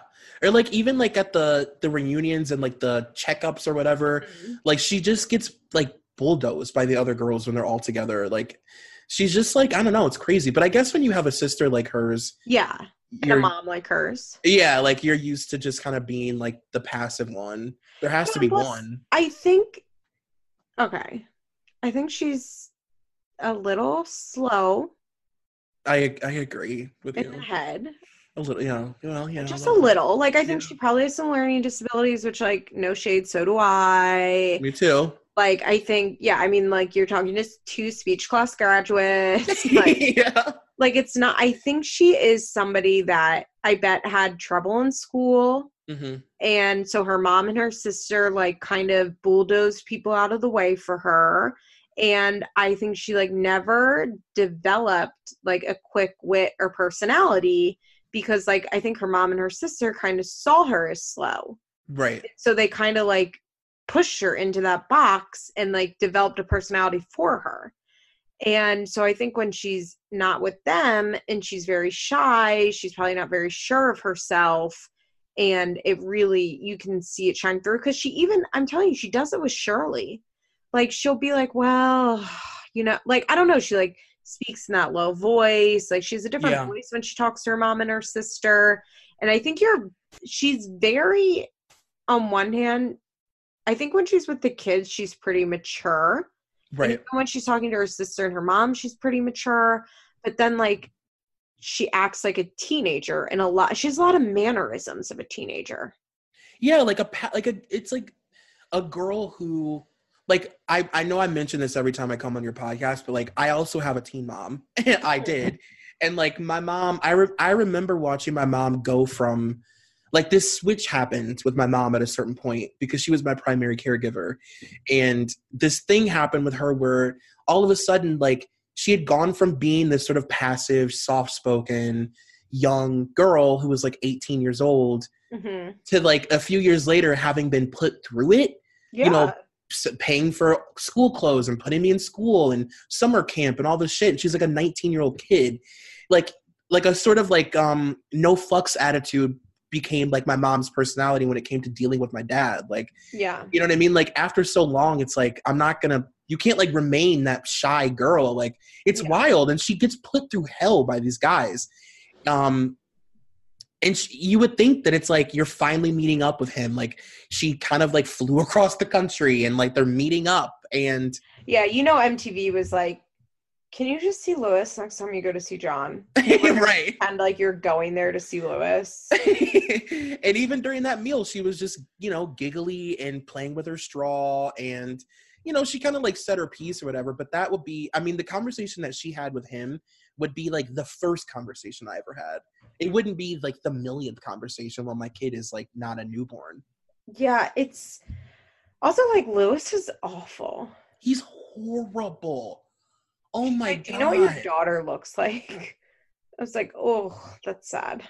And his excuse of like, well, it doesn't feel like you like dealing with me. Bitch, maybe I don't. It doesn't fucking matter. Yeah, I also found it like, I felt for her when she was like, I know exactly what's going to happen. I'm going to go there. He's going to apologize. He's going to say he's going to do better. And then he's not. And that's exactly what happened. Yeah. And it's sad watching her like try and get him to care when really he just doesn't care. No, he doesn't care at all. He just doesn't. Like he can come up with creative ways to try and figure out like whatever, but imagine finding out your 1-year-old has to get surgery and your response God. is a sad face emoji. Like, holy shit. That's sociopathic stuff. That is actually, it's scary. It is. Yeah, And then you don't even call and like pretend like you want to be there. yeah, and even when she sat down, he was like, "How's the baby doing now?" It's like, "Oh, you mean from the surgery?"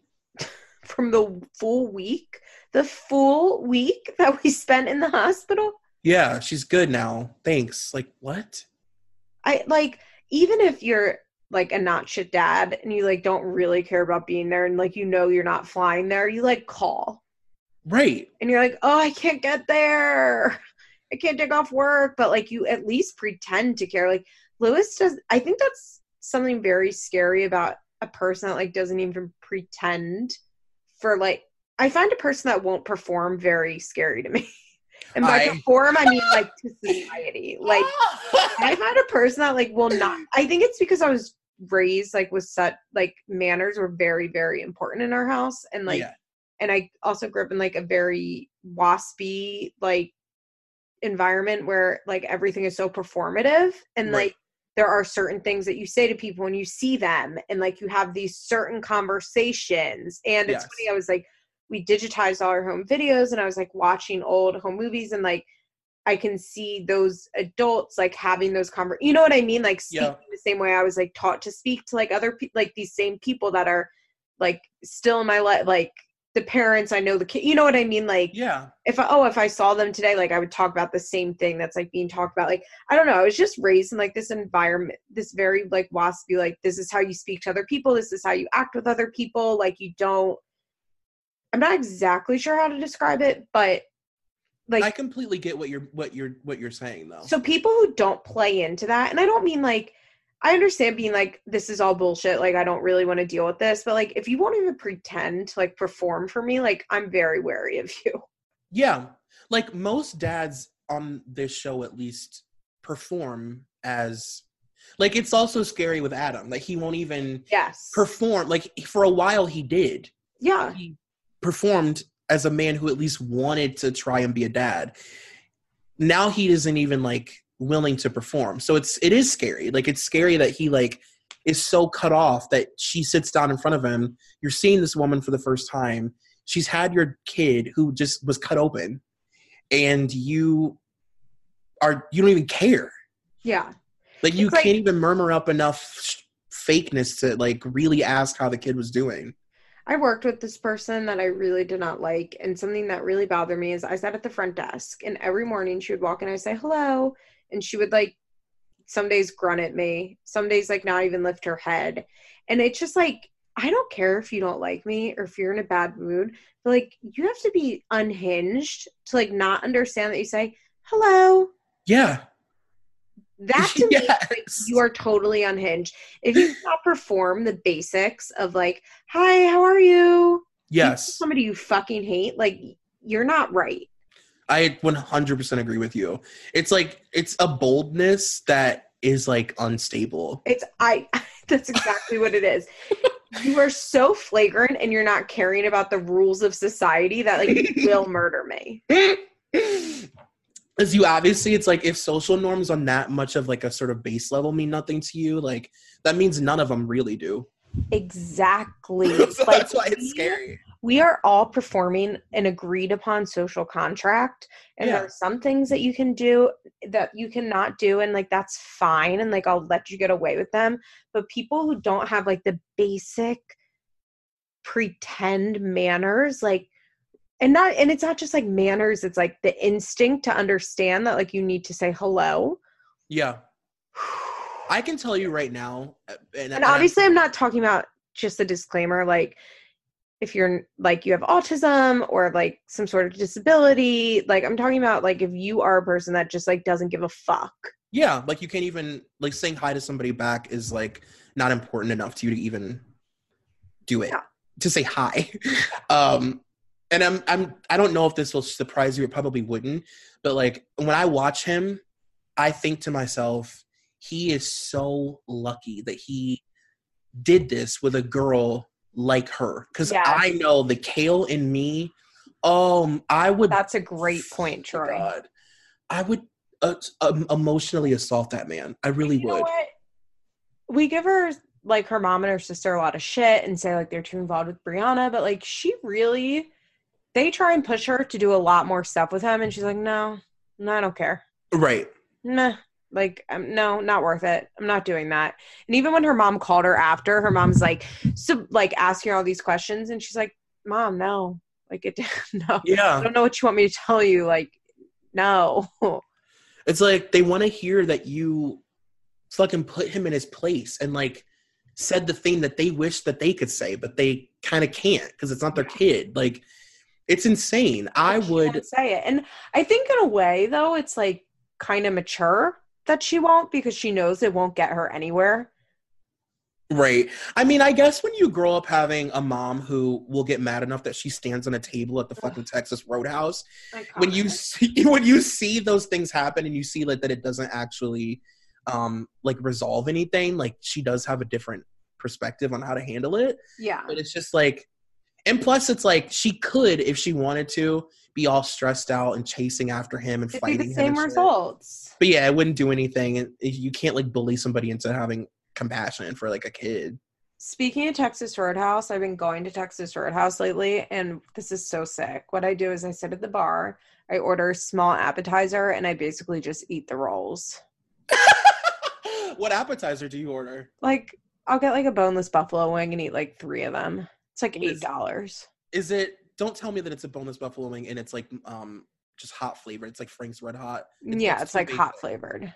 I hate that for you. No, they're like not even good, but the rolls are so fucking good, but you have to order something to get the, you know what I mean? Like, yeah, they do have good rolls. They're so fucking good. Those warm rolls, and they're like dumped in butter, and then it comes with that like apple cinnamon butter on the side. Yes. My bill, like, I literally eat until I'm ready to throw up, and $11 for my Diet Coke and my boneless buffalo wing. Oh my God. And I'm like, bye. I leave like a $5 tip. You know, I leave like a 50% tip because it's like my bill was so cheap. Yeah. I haven't been to a Texas Roadhouse in a long time, but I do love their bread. Oh, that's my suggestion to everyone, because their food is not very good. So like, you just go there, you sit at the bar, and you eat like 8 rolls and like 1/2 of your appetizer.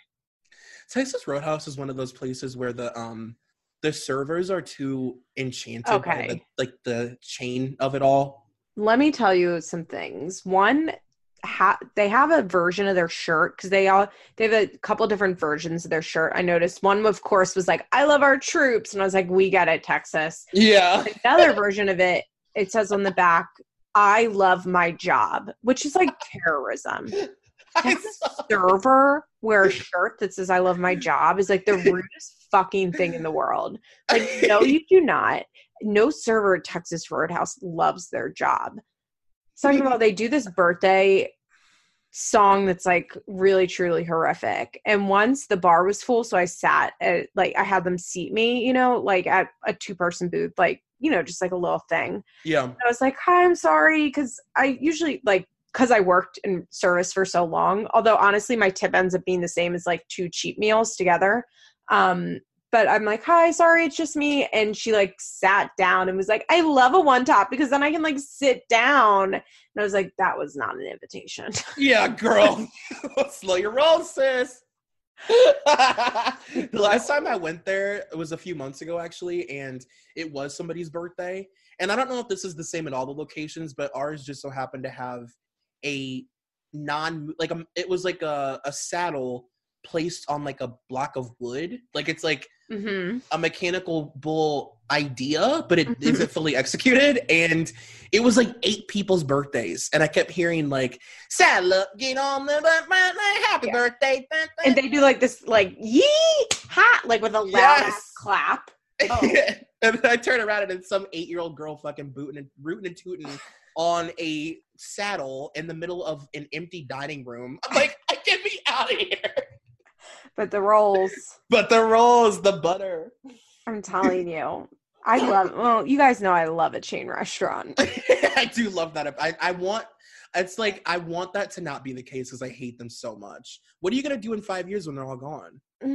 They'll still be there. Don't worry. I mean, I love like real food too. Like tonight I went to like a beautiful Italian restaurant. Like, okay. I love like real food, but I just also love a chain restaurant because I love to go out to eat by myself.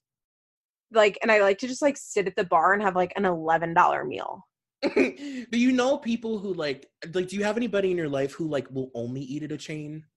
Not really. I know there are people like that, and I'm really not like that. So that's why, like, I don't feel, you know what, I don't feel bad about it, because it's like, I'm like somebody that will go to like a nice ass restaurant and spend $100 like just on food. Like, Yeah. I love Okay, to I do love that. that. I love Suddenly I love that. I love to do that, where it's like, let's get 5 appetite. Like, I love a beautiful, like a $50 steak, like sign me up any day.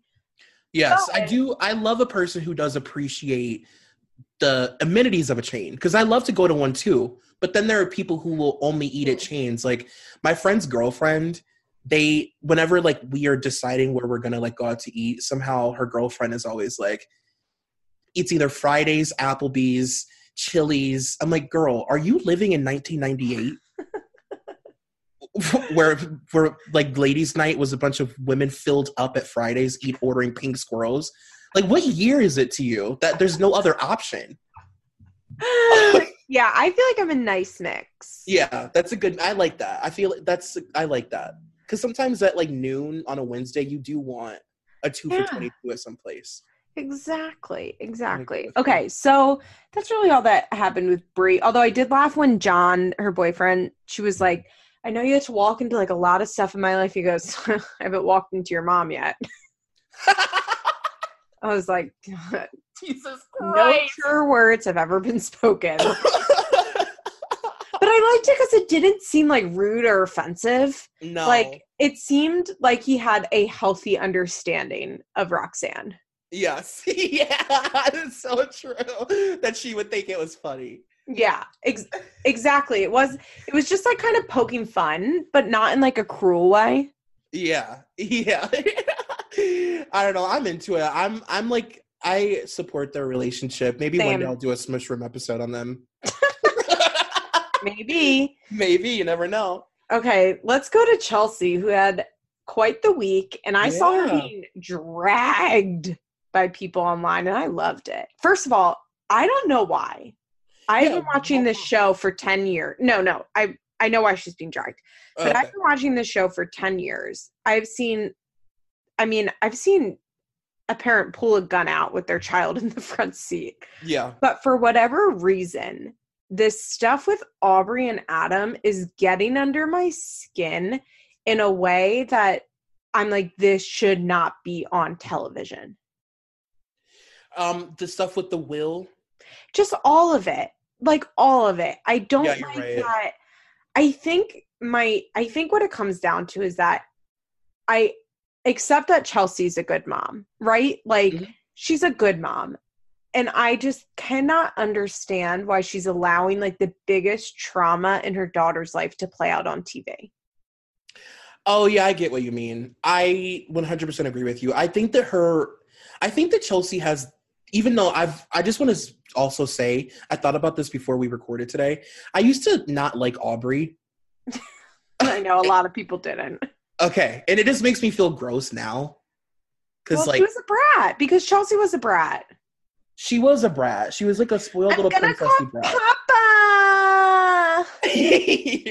And now she's like the most like beautifully developed, amazing, perfect kid ever. I love her so much. But I do feel like her relationship sometimes with Aubrey is like, it reminds me of me and my mom when I was little, because I was my mom's best friend and we were too close, and now we're full Norman Bates. But like, they're too close. Like, she talks to her like a friend. It's inappropriate. Yes. So I think why it like gets me in a way that it doesn't necessarily get me with the other kids is, one, that like Chelsea literally has no drama or storyline outside of Aubrey's trauma. And that's like upsetting to me, because I understand none of these kids volunteered for this and none of these kids said that their life could be on TV. But like Janelle, her drama is so crazy that like, I know Jace's life is going to be trash no matter what. Like, whether he's on TV, whether he's not, it's trash.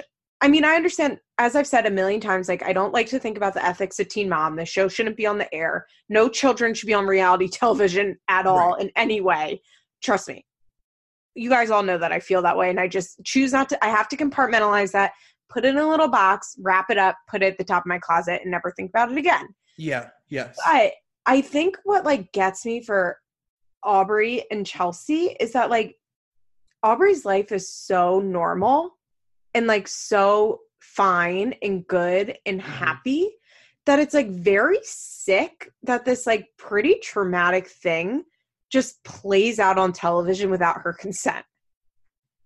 I agree with you. And the way that it's handled is so like you would think that they were talking about like her favorite teacher not showing up to school today. It's not like it's handled with such, I don't know, like with like no like grace at all. It's just like, this is her dad. And like, I know that you think that Cole like fills this void that she has or whatever, but like that is not the case. I just think it's handled so gross. Or her being like, did he show up? He didn't. Oh my God, so annoying, right? Are you mad? Like, what the fuck are you doing? It's your daughter. Exactly. And I think like when the other kids' lives are so bad, you're like, oh, what's reality TV gonna add to it? Like, right? Yeah. Exactly. But like with Aubrey, it's like, I feel bad saying this because it's like, yes, Jay should be allowed to have privacy too. But like, there's just something like really sad to me that Aubrey isn't going to get to like remember her childhood as just like normal. Like with like, I had a shitty dad, you know, like my dad was shitty. He like stopped coming around when I was 5. Like, yeah, it sucked. But like when I was like 12, I got over it. Like she's going to be like, well, I had a shitty dad. And like, literally it was on TV every single week. Yeah. Like on October of 2017, he didn't show up to our mediation. And then the following Tuesday, he also missed our appointment. Like, it's just like, I don't know. I just think it's handled so gross. And them like constantly putting it into her head how bad he is. Like she knows. So Chelsea is so desperate for the audience to like think of, it's so weird because Chelsea is so obsessed with like this Pinterest perfect family. And like all she wants us to believe is how much Aubrey loves Cole. Yeah. And my thing is, it's like, we know. Like, Cole's a good person. He's been there every fucking day for Aubrey for the last however many 4 years or whatever. He's there for his other kids every day. Like, we have eyes and ears and hearts. Like, we understand that Aubrey loves Cole. Right. We don't need to know that, like, Aubrey wrote a to dad note that unless Aubrey, like, walked up to the camera and was like, I'm writing this to Cole and I'm going to put to dad. Like, that would be like, oh, that's so fucking cute. But when Chelsea is, like, giddily telling Mandy, like, oh, my God, did we tell you what Aubrey did for Cole? And let me tell you, she came up to me and she was like, I'm going to write this because it's going to make him happy. And it's like, Chelsea, you don't understand that Aubrey's telling you that because she knows it's going to make you happy? Yes, 100%. 100%. Like, that moment when they were in the car and she was like, oh, yeah, I want to talk about that. She told her to put him on speaker. And she's like, well, I think you'll just like him on speaker because you like how he reacts. Bitch, yeah, it makes you feel good. Makes you feel good. I meant to screenshot this so I could use her exact words. But Jessie Uze, who's been on this podcast many times, sent me a text that said, but of course it's like in the group text, so it's 9,000 years ago. And it was literally like yesterday. Yeah. And she was like, Liz, remember this. And I'm assuming so I can mention on the podcast. If not, sorry, Jess. But Jessie told me that like when she was young, because she was raised by her single dad who then got married, that she like loved it when her stepdad and her stepmom and her dad would talk shit on her mom or like include like, or she would like make her stepmom feel good because it made her felt so included. Mm-hmm. It like gave her attention. Yeah. And it wasn't like and it was a similar situation. Her mom was a real Adam. She's talked about this on the podcast. Yeah. And so it wasn't like she didn't actually have problems with her mom, but she was like 9. You know, and like she wasn't doing it from a place of like genuine, I want to talk bad about my mom, but she was doing it from this place that she like loved the special attention that it got her if her dad like engaged with her. Of course. It makes you feel like you've been invited to the grown folks table. Yeah. Like you're involved in this like, you know, weird, crazy adult thing and you're like, they value your opinion on it. You know what I mean? And it's like, she has 2 little siblings at home, you know, and like I'm sure they take up naturally a lot of attention because babies need a lot of attention. And now there are 2 babies. Right. Aubrey gets this special thing just for her, and that's talking shit about her dad. Yeah. Just constantly talking shit about him, like how disappointing he is and how he'll never show up, and Cole would show up.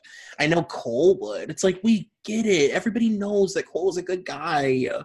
I think if I was Chelsea in that scene, I would have waited for Aubrey to I would have been dying to know if he came. Like, obviously, dying. Yeah. Yes. But I think I would have waited for her to present the information to me. Or if not, I would have asked her and been like, oh, that sucks. Yeah. But when she's like, can I call Cole? Like, do you mind if I call Cole? And it's like, why is she even asking Aubrey's permission to call her husband to speak to him about this? Like, why is Aubrey, because it wasn't like a private personal conversation. It wasn't like Aubrey got her period. And she's like, is it okay if I talk to Cole about it? You know what I mean? Like, yeah. It did not seem to me to be something that like was permission needed. And Agreed. I didn't understand like why she would need to call Cole at that exact moment. Like, if I was Chelsea, I think I would try really hard not to ask in the first place and just, like, let Aubrey tell me. Then, if she doesn't tell me, I would maybe ask because I'm, like, a nosy bitch who needs to know. But then I would just talk to Cole about it later. I would send him a text. Yeah, like, it was just so, like, overblown for, like... And then the really funny thing was that Cole was, like, not, like... He, like, didn't give a shit at all. He was like, all right, well, just like we knew. Yeah, I just think it was weird that, like, almost Chelsea's first instinct is, like, can we incorporate Cole into this, Aubrey? Yeah, so we can, like, spill tea together about your dad. Like, what? Like, there's no way that Aubrey doesn't put together, like, as soon as I tell my mom this disappointing thing about my dad, she wants to call Cole. Yeah, so we can gossip. It's, like, it's just weird. It's so fucking weird the way that they're handling this, and, like... It makes, I mean, obviously it's, like, really, really sad. Like, it's just, like, heartbreaking and, like... I'm so devastated for the fact that, like, her sister was adopted. I think that's so sad. Oh, my God, I know. I'm still not sure that Aubrey knows what adoption is. I know. I was going to say, because I just, like, binged so many episodes of your podcast, like, when you were talking about the way that they presented it to her was, like, just so inappropriate. Like, she obviously doesn't know what it means. And it's like, now it's like scary. Yeah, and why would she know what it means? It makes her think that her dad's going to be like exiled and that he won't exist anymore. Yeah, you can tell that Chelsea's so mad. She's like, well, because Adam lost his other child, his mom is making sure that he's around. It's like, that's not a bad thing. No. And I understand. I agree. Like, Donna should not tell Aubrey, like, Daddy's going to come tomorrow. If she... Mm-hmm. Because he is unreliable. And if Daddy comes and shows up, like, it can be a great surprise for Aubrey. Like, I 100% agree that, and if I was Chelsea, I would maybe talk to Dawn and be like, hey, like, I understand why you told her. You probably just didn't want her to be, like, caught off guard, but she's been really disappointed with him. So if you could maybe just, like, not tell her, and then he's totally more than welcome to take advantage of, like, his, you know, his rights to go eat lunch with her at school. But just, like, in the future, like, I would just appreciate if you didn't say anything to her. Right.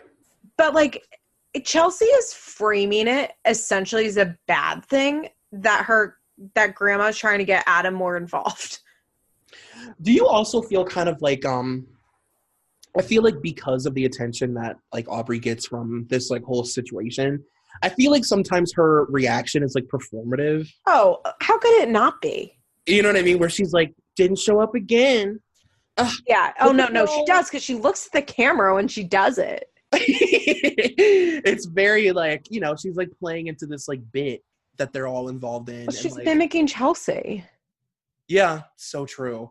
And I mean, one thing I noticed, I just want to say this quickly, when at the end, when she was like, because Chelsea, you can tell Chelsea hates that Donna goes there for lunch every week. She's like, it's just a lot. It's just a lot. And she just doesn't, she wants to make sure that Adam doesn't lose custody, etc. And then she's like, Aubrey, do you like that Grandma Donna comes? And Aubrey goes, why? Yeah, like, what do you want to know? Like, yeah, like, that was weird. Like, you could I think that moment Aubrey wasn't performing. She was like, she knew what her mom was doing. And then Chelsea's like, I just want to make you sure you like it. And she's like, yeah, I love it. Yeah, like, stop trying to fuck with me right now. Like, I think it kills Chelsea that the Lynns are so involved.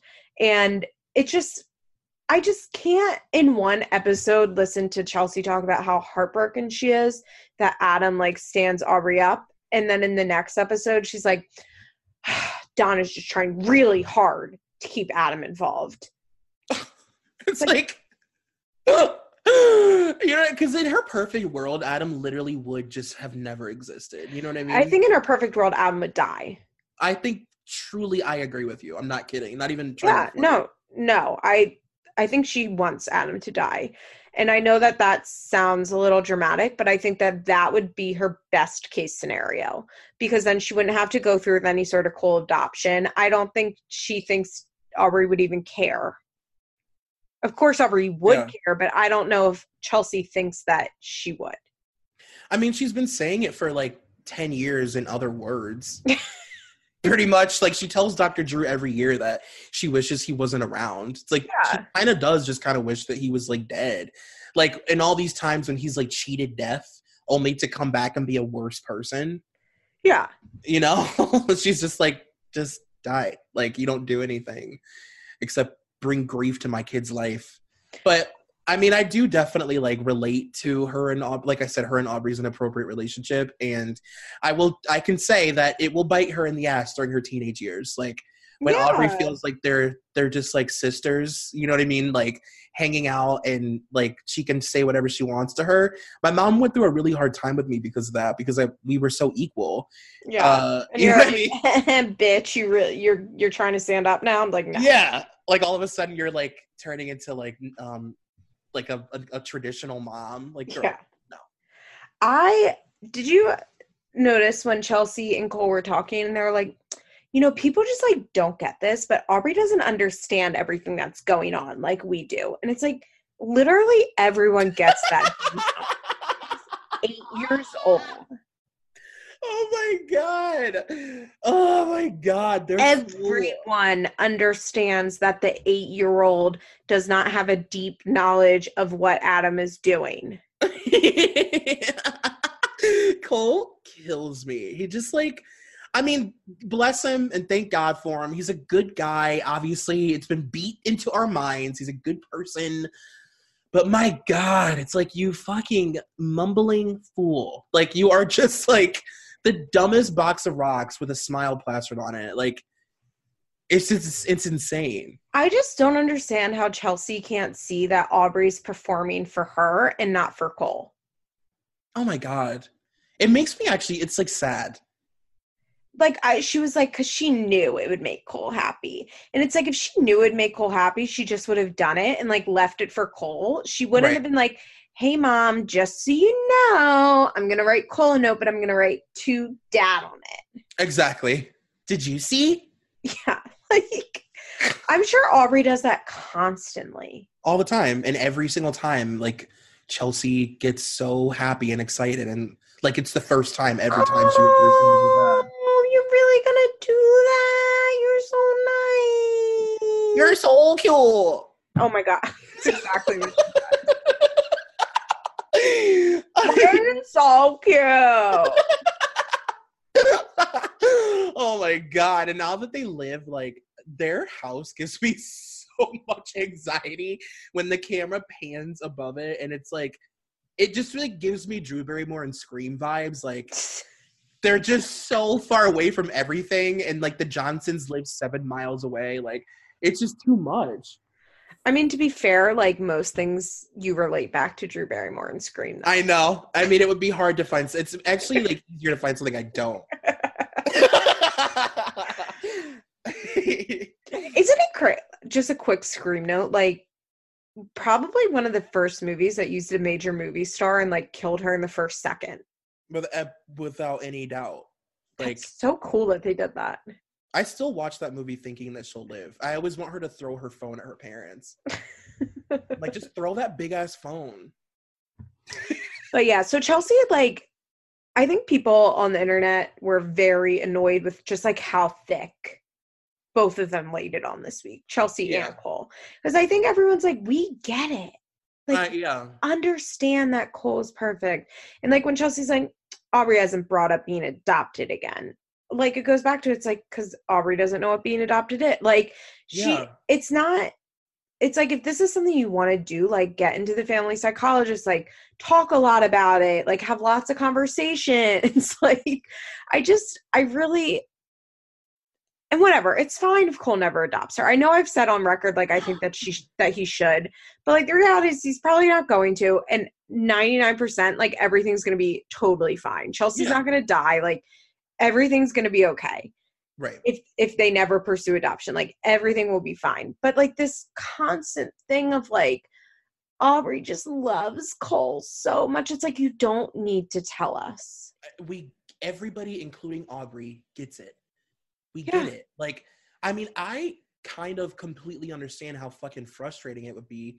Not that, like, Janelle's, like, living some pristine life that gets, like, edited the wrong way, but, like, it's annoying. Like, everything in her life is just painted as this, like, Pinterest life goals. You know what I mean? And it's like, how about do you know about this? How come we didn't get to see the story where Brittany's best friend's husband was arrested trying to solicit sex with a minor?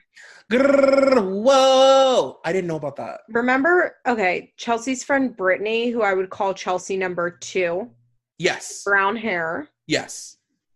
So Chelsea's best friend Brittany, who has not been on the show since, her husband got arrested for going to a hotel room to meet what he thought was a 14-year-old girl who was actually an undercover police officer. The transcripts are fucking disgusting. He talks about meeting her there after school. Oh like, this is not like it's so, he was soliciting sex with a minor, not like, oh, well, I thought she was like 18. You know what it was so clearly. So he got arrested and he just pled guilty. And I can't remember if he has to go on the sex offender list or not. And he's not. I think he got like 3 months, if that. Like, I think it was suspended. Like, he's not even going to jail because, you know, the justice system in this country. But, like, when that happened, Brittany, like, locked down social media. She's, like, not on the show anymore. Chelsea hasn't posted her on her social media. But, like, that's something fucking major. Yeah. Brittany was in her wedding, like, shortly. Oh, and Brittany was pregnant when this happened. And he got, like, To Catch a Predator. He got literally To Catch a Predator. He was offered some lemonade and cookies while she does like, if you Google, like, teen mom star arrested for soliciting sex, it will come up because obviously they were like, teen mom star, even though he was, like, never even on the show. Right. But because, you know, that's just how it goes. But, like, it was like, not just, there was no accidental, like, he was seeking out a 14-year-old. Damn, fuck. I think what happened was he posted, I'll have to double check this, but he posted a Craigslist ad, and then the undercover cop, like, responded to the Craigslist ad, but was, like, very upfront with, like, I'm 14. And they, like, talked about school and, like, meeting after school. And he was, like, out on the road for work. Brittany was, like, had just announced her pregnancy. This was, like, shortly after Cole and Chelsea had the second wedding, the reception, which Brittany was in. And it's like, okay, someone in your close circle just got arrested for pedophilia, and, like, that's not on the show. You can fucking bet your bottom dollar if that happened to Janelle, the person would be cast on the show all of a sudden. Yeah. And I understand, like, if Brittany is refusing, like, I get why they didn't put it on the show, because Brittany is obviously now off the show. Chelsea wants to protect her friend, but let's be real, Chelsea wants to protect her image. Yeah, like, she lives a perfect life. They're farmers now. I'm just, like, waiting for them to get chickens and shit. And, like, I just can't. Like, I can't. Yeah. I just think it's really unfair to Aubrey that, like, this is her mom's, like, main storyline. Yeah. Yeah. Her mom just constantly rubbing it in her face how bad her dad is, just to hear her daughter talk about how much she likes Cole. That's so annoying. Like, when she said that, I was like, I hate that happened for you. Like, what? And also, like, not for nothing, like, Aubrey got in the car in, like, a great mood. I know. Like, hi, how are you? You know what I mean? Like, she's, like, bopping along. Like, you think, like, okay, let's get her home. Like, she'll get home. I'll ask her how her day was. Like, but Chelsea's like, hey, did your dad show up? The one when he didn't show up to, like, the planned meeting, which seemed like it was going to be like a big enough deal that he would show up. That one did genuinely make me really sad. And yeah, it was so sad. It was heartbreaking, and she did genuinely seem affected by it. And like, I thought it was cute after that they went and got ice cream. Like that was a time where I was like, all right, I get it. But now it's like this whole thing. Yeah, exactly. It's a whole thing. It's like she thinks that because Cole is there, it's like okay for them to talk about it like this because she has a dad. Yeah. And it's like, that's not how this works. Chelsea, I think that she needs to course correct a little. Yeah. I think she needs to be careful because I think that people like Chelsea and they like Cole because it feels like it's an attainable happily ever after for people. Mm-hmm. You know, because like everybody's had an Adam, and so they're like all waiting for their Cole. Mm-hmm. And I think that she needs to be careful if she goes too far into like the forcing it realm, because I think the whole attractiveness for them is that people feel is that like she's organic and natural, which is like not words I would use to describe her at all, but like I think that's how the general public views her. Yeah, I agree. I 100% agree. Like, it's going to end up biting her in the ass eventually that she just, like, projects this ridiculousness on this. It's like, we get it. I can't take it anymore. I'm so, like... I really want her off the show. I can't bear it anymore. Like, oh, my God. The idea of watching, like, the show coming back Imagine if the show comes back next season without Janelle and with Chelsea. Oh, my God. I would kill myself. Oh my God! Live on air. You would have to possibly exit from the rotation of this podcast for real. I just can't. But I think that's it for the episode this week. Yeah, it was a good episode. I missed Janelle, but I was happy. I was happy to come on for this one. Yeah, it was. I mean, it was a good episode. Like, it's nice when, as much as I love Janelle, you know what I mean. It is nice when like the other girls have drama that I can like harp on. Yeah, it's nice to be able to like focus on things happening in their life. You know what I mean? For sure. So you guys should listen to Troy's podcast, The Smush Room. What's your Instagram? What's your Twitter? Twitter, I'm at what is my Twitter? Troy_McKeady. And Instagram, Smush Room Podcast, or no, Smush Room Pod.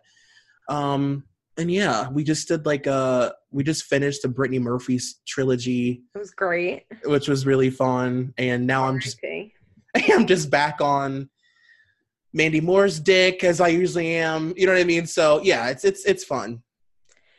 Also, when Teen Mom Young and Pregnant comes back, you'll come back on. Yay! Yes, please. I love that show. I know. I can't wait for it to come back. But yeah, that's it. Thank you so much, Troy. I'm so glad you're back in our world. I loved getting a wild teen mom text from Troy. I was like, oh I know. It felt really good to send it. God. Thanks and it's funny because it was like about Jason and you like didn't get it. And I was like, and I think I even asked, are you caught up? I know. You literally did. I was like, he's a good guy, huh? Finally found a good one? Huh. And I was like, actually, you like, Janelle's always in the wrong, but because Janelle called Jason creepy for him, like, for Leah tweeted to Kale that she's like, Jason says he wants you to be his next baby mom, like about child support. And Janelle was like, that's creepy. And I was like, and Troy was like, why is Janelle calling Leah's boyfriend creepy? And I was like, okay, I don't want to take Janelle's side, but like, he is creepy. He's like, you need to catch up. And you're like, okay. Yeah. I was like, how dare she? He's creepy. All he cares about is muscular dystrophy in children. That good man. All right, Troy, thank you so much. You're so welcome. I love you. Love you. Bye. Bye.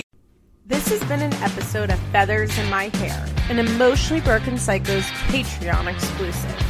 Executive producers Molly McAleer and Liz Bentley. Produced by Nicole Matthews. Special thanks to Sarah DiGiovanna for our logo. Head on over to our Patreon page for more rewards. www.patreon.com/ebpsycho.